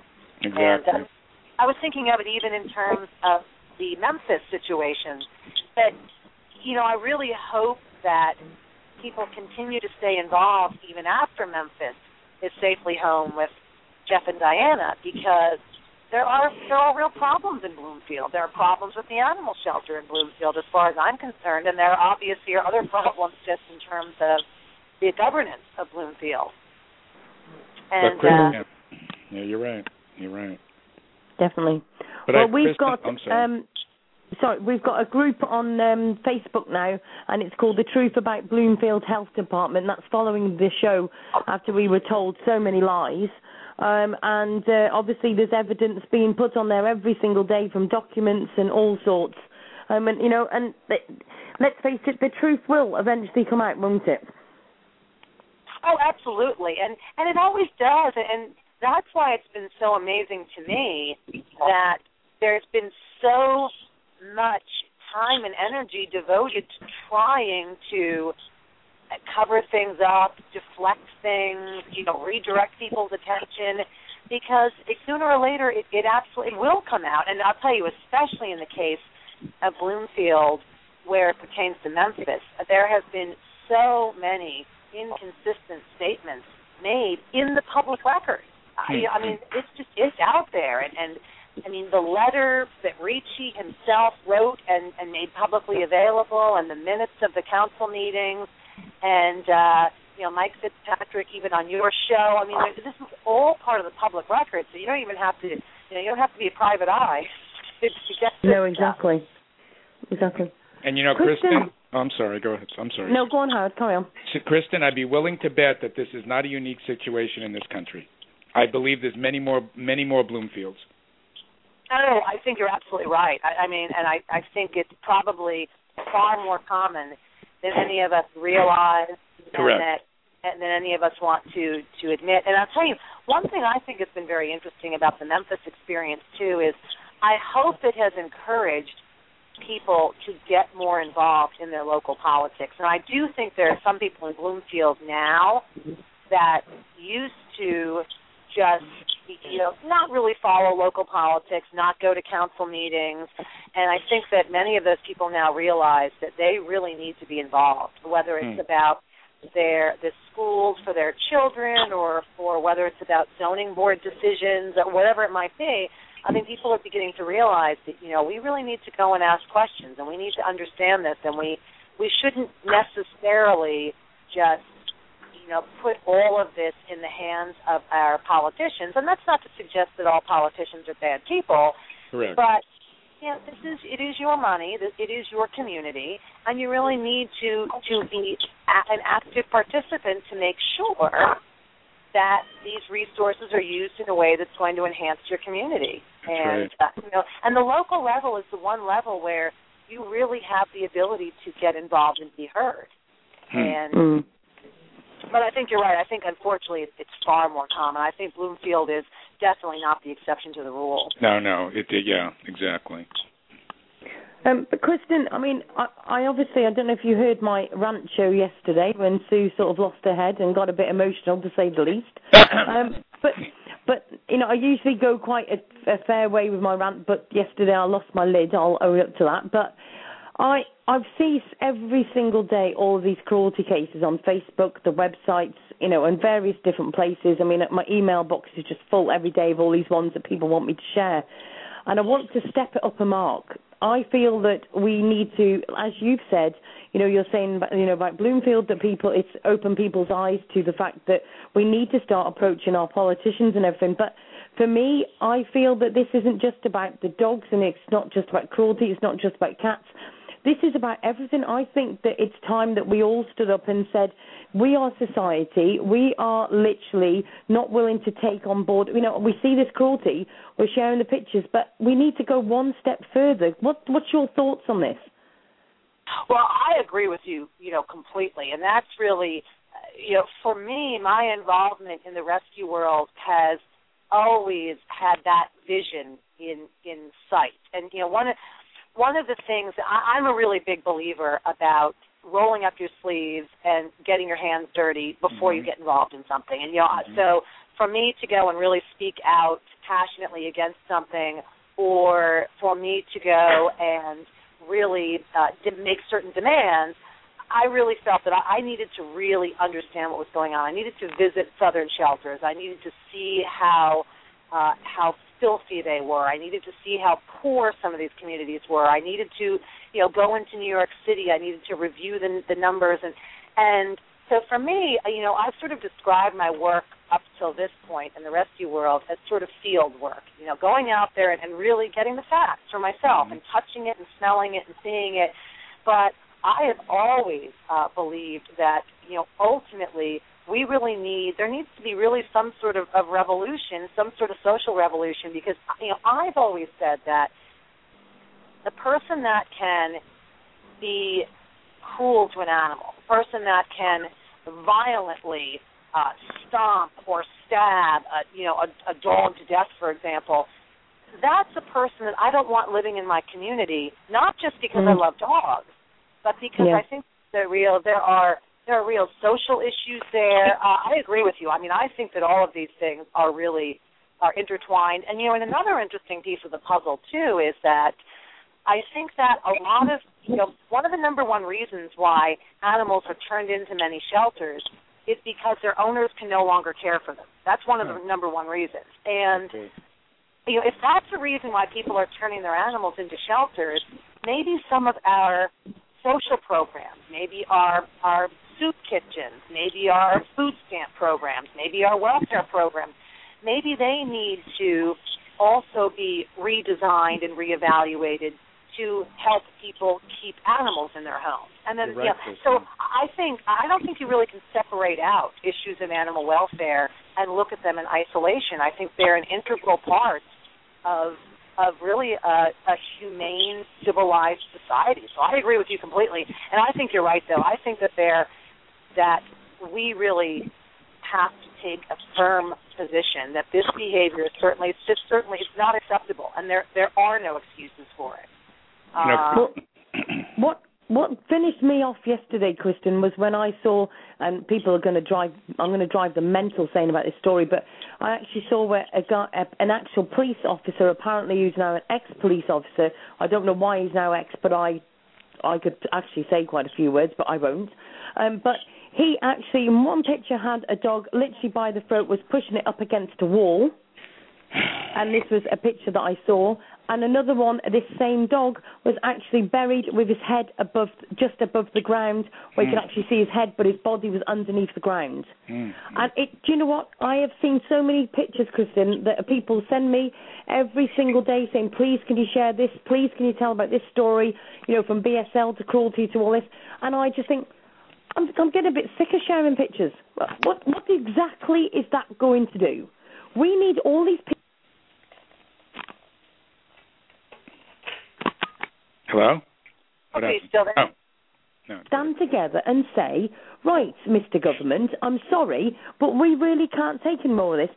We need you to be more stronger on these people that are doing this animal cruelty that could go on to children after they've done stuff to their kids. After they've done stuff to animals, it can actually go on to children. But we don't want them to be out on our streets and stuff like that.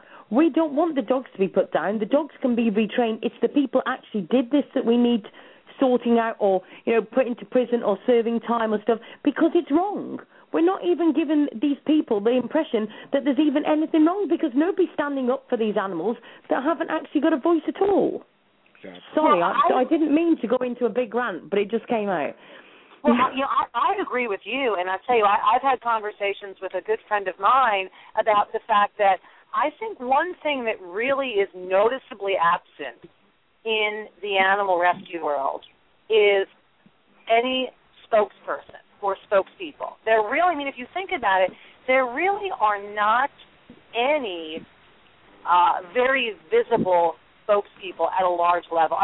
People say, well, what about Betty White or Bob Barker? Well, yeah, they certainly are visible. They certainly raise a lot of money for animals, but they're not making the points, Sue, that you're suggesting. They're not. And I really think that part of the obstacle that we've been facing as those of us in the animal rescue world is the fact that most of the time when we approach, the government or politicians, a lot of the emphasis is still on the fact that, well, it's just, how can you do that to this sweet little dog? And it's sort of an appeal to sympathy. And I'm not saying there's anything wrong with that, but I think that the impact and the real motivation, I believe, for significant change is going to come from making the points that you're making, Sue. That this really, it isn't just about the fact that we happen to think that animals are sweet and loving. That should be enough of a reason not to torture them,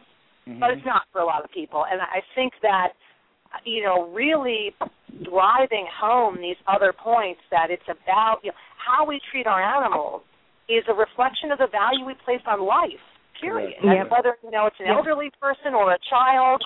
And I think the person that can perform these heinous acts, number one, I think they simply don't value life.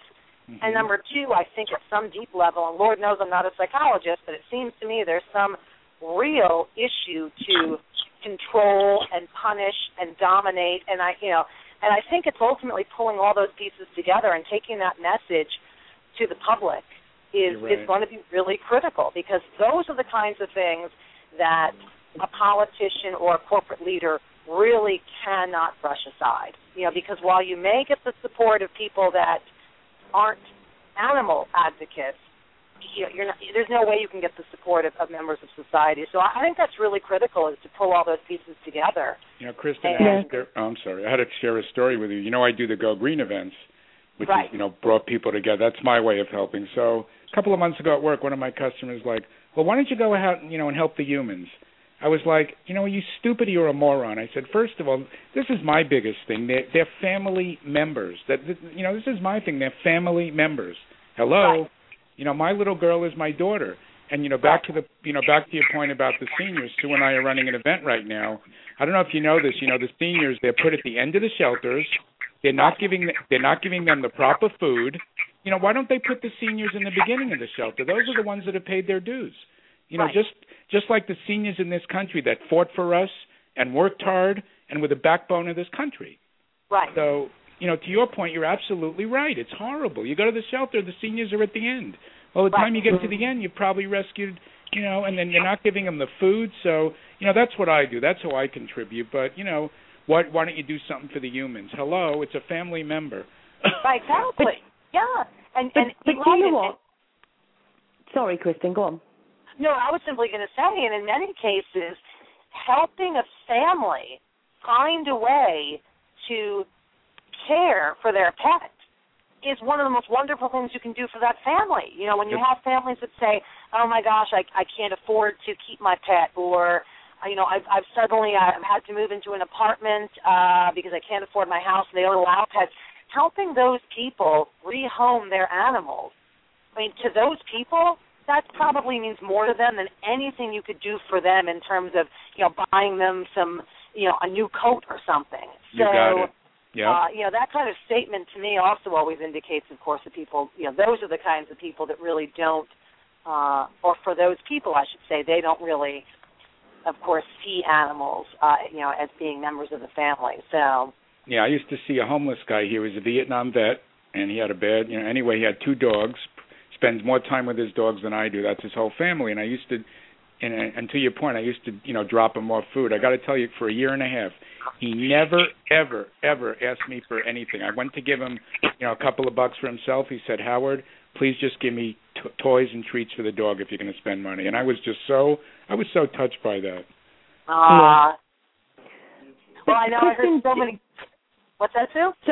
Sorry, do you think, though, I'm looking at, okay, if you like, I'm probably taking too much of this on because I'm literally looking at the whole thing. But I know that a lot of people have said to me that a lot of the people that are doing abusing to dogs usually turn and will do, or have done, or will do stuff to children too. Now, that's not saying 100% all of them do. I'm not saying that. But I feel like I want to literally go further and literally go to these governments and say that we need to change all of this, right? And we've got loads of people every single day sharing these things.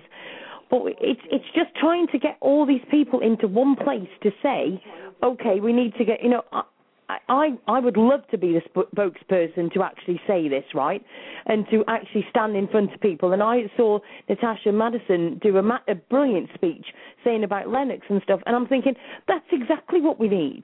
We need people who was actually going to stand in the front, and that's exactly what I want to do.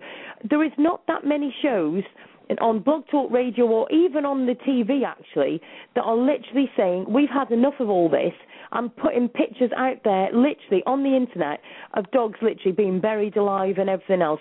And even with the Lennox story, there was not that many. There was a media stop. It literally, nobody was doing anything about Lennox. And you kept me going. that said, do you know what I mean? We've got to get this out there. It's not good enough. But again, everything was stopped. There was no media stoppage. Why? Why did all the media just stop? Well, I think it's a great point, and I think that, social media has been so invaluable for the rescue world because what social media has allowed all of us to do is it has allowed us to post these pictures and present this horrific information basically unfiltered.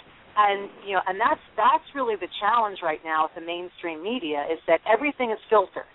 And so to a certain extent, there is a real resistance, of course, by the mainstream media to post anything that is too upsetting or too graphic and so on, when in fact this is what people need to see. Because I'll tell you, I'm sure that you guys have had the same experience I have had, and that is that I have had so many people say to me, after viewing things on my page or on the Patrick Miracle page or on your site, oh my God, I had no idea that these kinds of things were happening. And I mean, I've even had people that have said, Kristen, there's no way this picture can be real. And I say, yep, it is. Hey, Kristen, to your point, and I hate this, Sue's going to kill me, but look at the first picture of Patrick. That's what got me inspired. Right. So, it inspired me to do the events. But I have to tell you, as far as Sue, and she keeps ranting and ranting, she needs support. She's had on Jim Crosby. She's had on Katham Yoakum. She had on Natasha. She had on Mike Fitzpatrick. Who else have you had? So you've had a couple other people on. I don't see anyone else in the media allowing people on. So thank God for Sue. But if she doesn't get the support, we're not going to be able to get the word out. That's the big problem. There was some guy named Jeff too that was on. Who? Some guy named Jeff. Oh, Jeff Kaltenbach. Yes, but listen, he got in trouble with Diana. You know what happened to him, so. Yeah, but do you know what the thing was on the night that we had? I shouldn't go on about this because I will get on a rant. But the day that they, I'm going to say, murdered Lennox, I did a 4-hour show, and it literally went from 10 o'clock till 12 at night. Correct. And then from 12 till 2 in the morning. I literally finished one show and started the next. One straight after the other. How many shows do you know that would do that? That's right. 4 hours, constant, Lennox, update. Yep. 4 hours constant. And most people didn't even, most people weren't even aware of Lennox. And I mean, in Bloomfield, several people mentioned Lennox, and they had to actually explain to the council members what we were talking about. But I agree with you, though. I mean, I think that people, far more people, need to be made aware of what's going on, because I think that really is probably the number one problem right now, is the fact that the overwhelming majority of the population in the United States is completely ignorant. They have no clue. You're right, Kristen. Right. But do you know what? It's because we're sharing the pictures and stuff, and people, there is quite a few on Facebook, let's face it, and we've all had the people that get in touch and say, yeah, that's not for real, oh, please, I can't cope with them pictures, and all I say to that is, if you can't cope with the pictures, just support us and share the pictures so that people are aware of it, and we can put a stop to it. But the thing is, how long are we going to keep sharing these pictures for? 3 years, 4 years, 5 years, 6 years? How many dogs are we going to let just be killed, murdered, tortured, before we all stand up and say, oh, actually, I think it might be just time we need to stop this now? Mm-hmm. When? When it's in our back garden, when we see our neighbour doing it, when something happens to our dog, when our dog gets seized, or when is somebody going to say, actually, I'll add my mates to the Ask Sue show group tonight because actually I've just had a phone call, they're coming to pick my dog up. Mm-hmm. Well, and I agree with you, and I think one place to start where I think that we can make a difference in a relatively short period of time is, I think we need to expect and demand more from our animal shelters. And this is why, when I look at the Bloomfield Animal Shelter, and not to pick on them, but when I look at them, they stated in one of their meetings, the Board of Health said, well, the Bloomfield Animal Shelter has been rated the 5th best shelter in the state of New Jersey, they claim. Huh. So I did research. I made a lot of phone calls. I said, where is this rating? Like, who does this rating? Is there a governor's award he gives out? I mean, who is it, the ASPCA? I mean, where is this? I mean, where did they appear as number 5 on the list, and what were the criteria used to evaluate them? And I never got any answer because I'm quite sure that there really is no list. Yeah, so what you're saying is, Kristen, where's the accountability? Well, exactly. And this past week, I visited the Mount Pleasant Animal Shelter in East Hanover, New Jersey. Wonderful.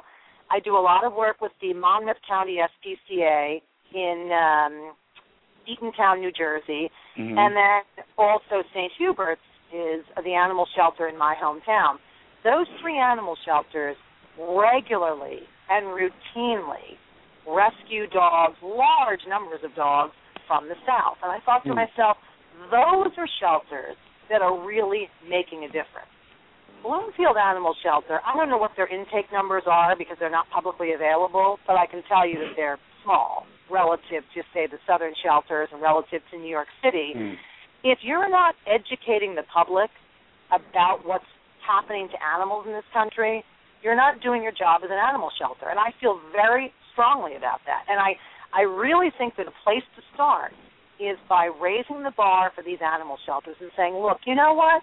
That's great you're not killing most of the animals that come into the Bloomfield Animal Shelter, but let's be honest, you're not getting a lot of animals into the Bloomfield Animal Shelter. The fact that you're not killing them, I'm not sure that, you get any bragging rights there. Hey, Kristen? I'm sorry. Yeah, exactly. Kristen? Yep. Kristen, a light bulb went off. I would like to do an event probably after the new year and create awareness about the shelters throughout the country. Would you come on board with me and Sue and John? Oh, my, I'd love it. Okay. You got it, Sue? We on board with that? We'll call Go Green and Blue to create awareness for the shelters in the U.S. Well, I've already asked people, actually, on last night's show, that I want everybody to go to their local shelter, of course take some food or whatever you can afford to take, blankets or whatever you can afford to take, but I want people to take their cameras with them. Okay. Because at the end of the day, there is dogs sitting at all of these shelters that need rehoming. Okay. So maybe everybody could go and spend, even if it's a couple of hours or an hour, just go around, have a look at these dogs. Maybe there's one that literally hits your heart that you can't rehome yourself, but you could actually ask them all about this dog and also tell us what that shelter is like. Okay, great. We hear, obviously, all of the bad shelters, but I don't want to hear about all of the bad shelters all the time. I want to hear of the good ones, the ones that we can trust, the ones that will sit there with you for half an hour and say, what is your circumstances? Why are you wanting the dog? Have you got hours to put with this dog? Have you had a dog before? Why did you get rid of it? Why was it rehomed? Have you got children?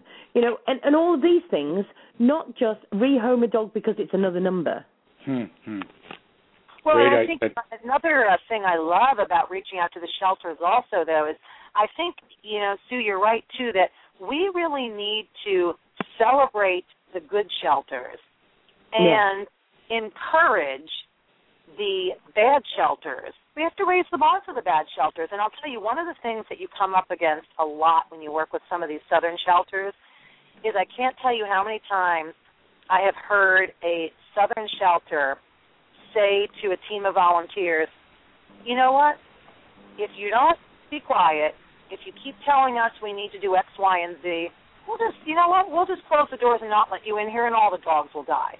So, either you play by our rules or we kill all the dogs. And I've heard this over and over and over again. I've heard it directly to me, and I've heard it through others.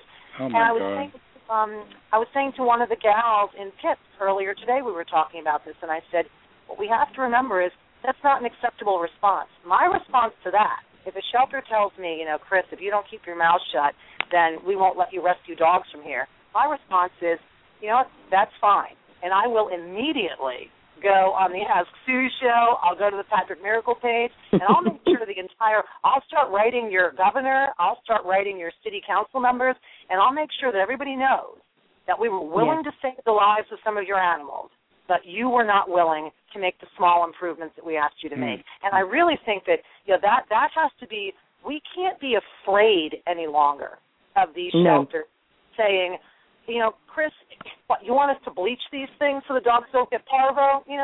Get out of here then. If you're going to place these extreme demands on us, then we're just going to shut you out. And we just can't be afraid. Have you thought about running for office? You got my nomination. You got my nomination on the Sue Show. Well, that's one of the wonderful things about life is I like to recreate myself every once in a while, so you never know. Well, unfortunately, guys, I hate to say this, but we've actually run out of time. No. We're down to just over a minute already.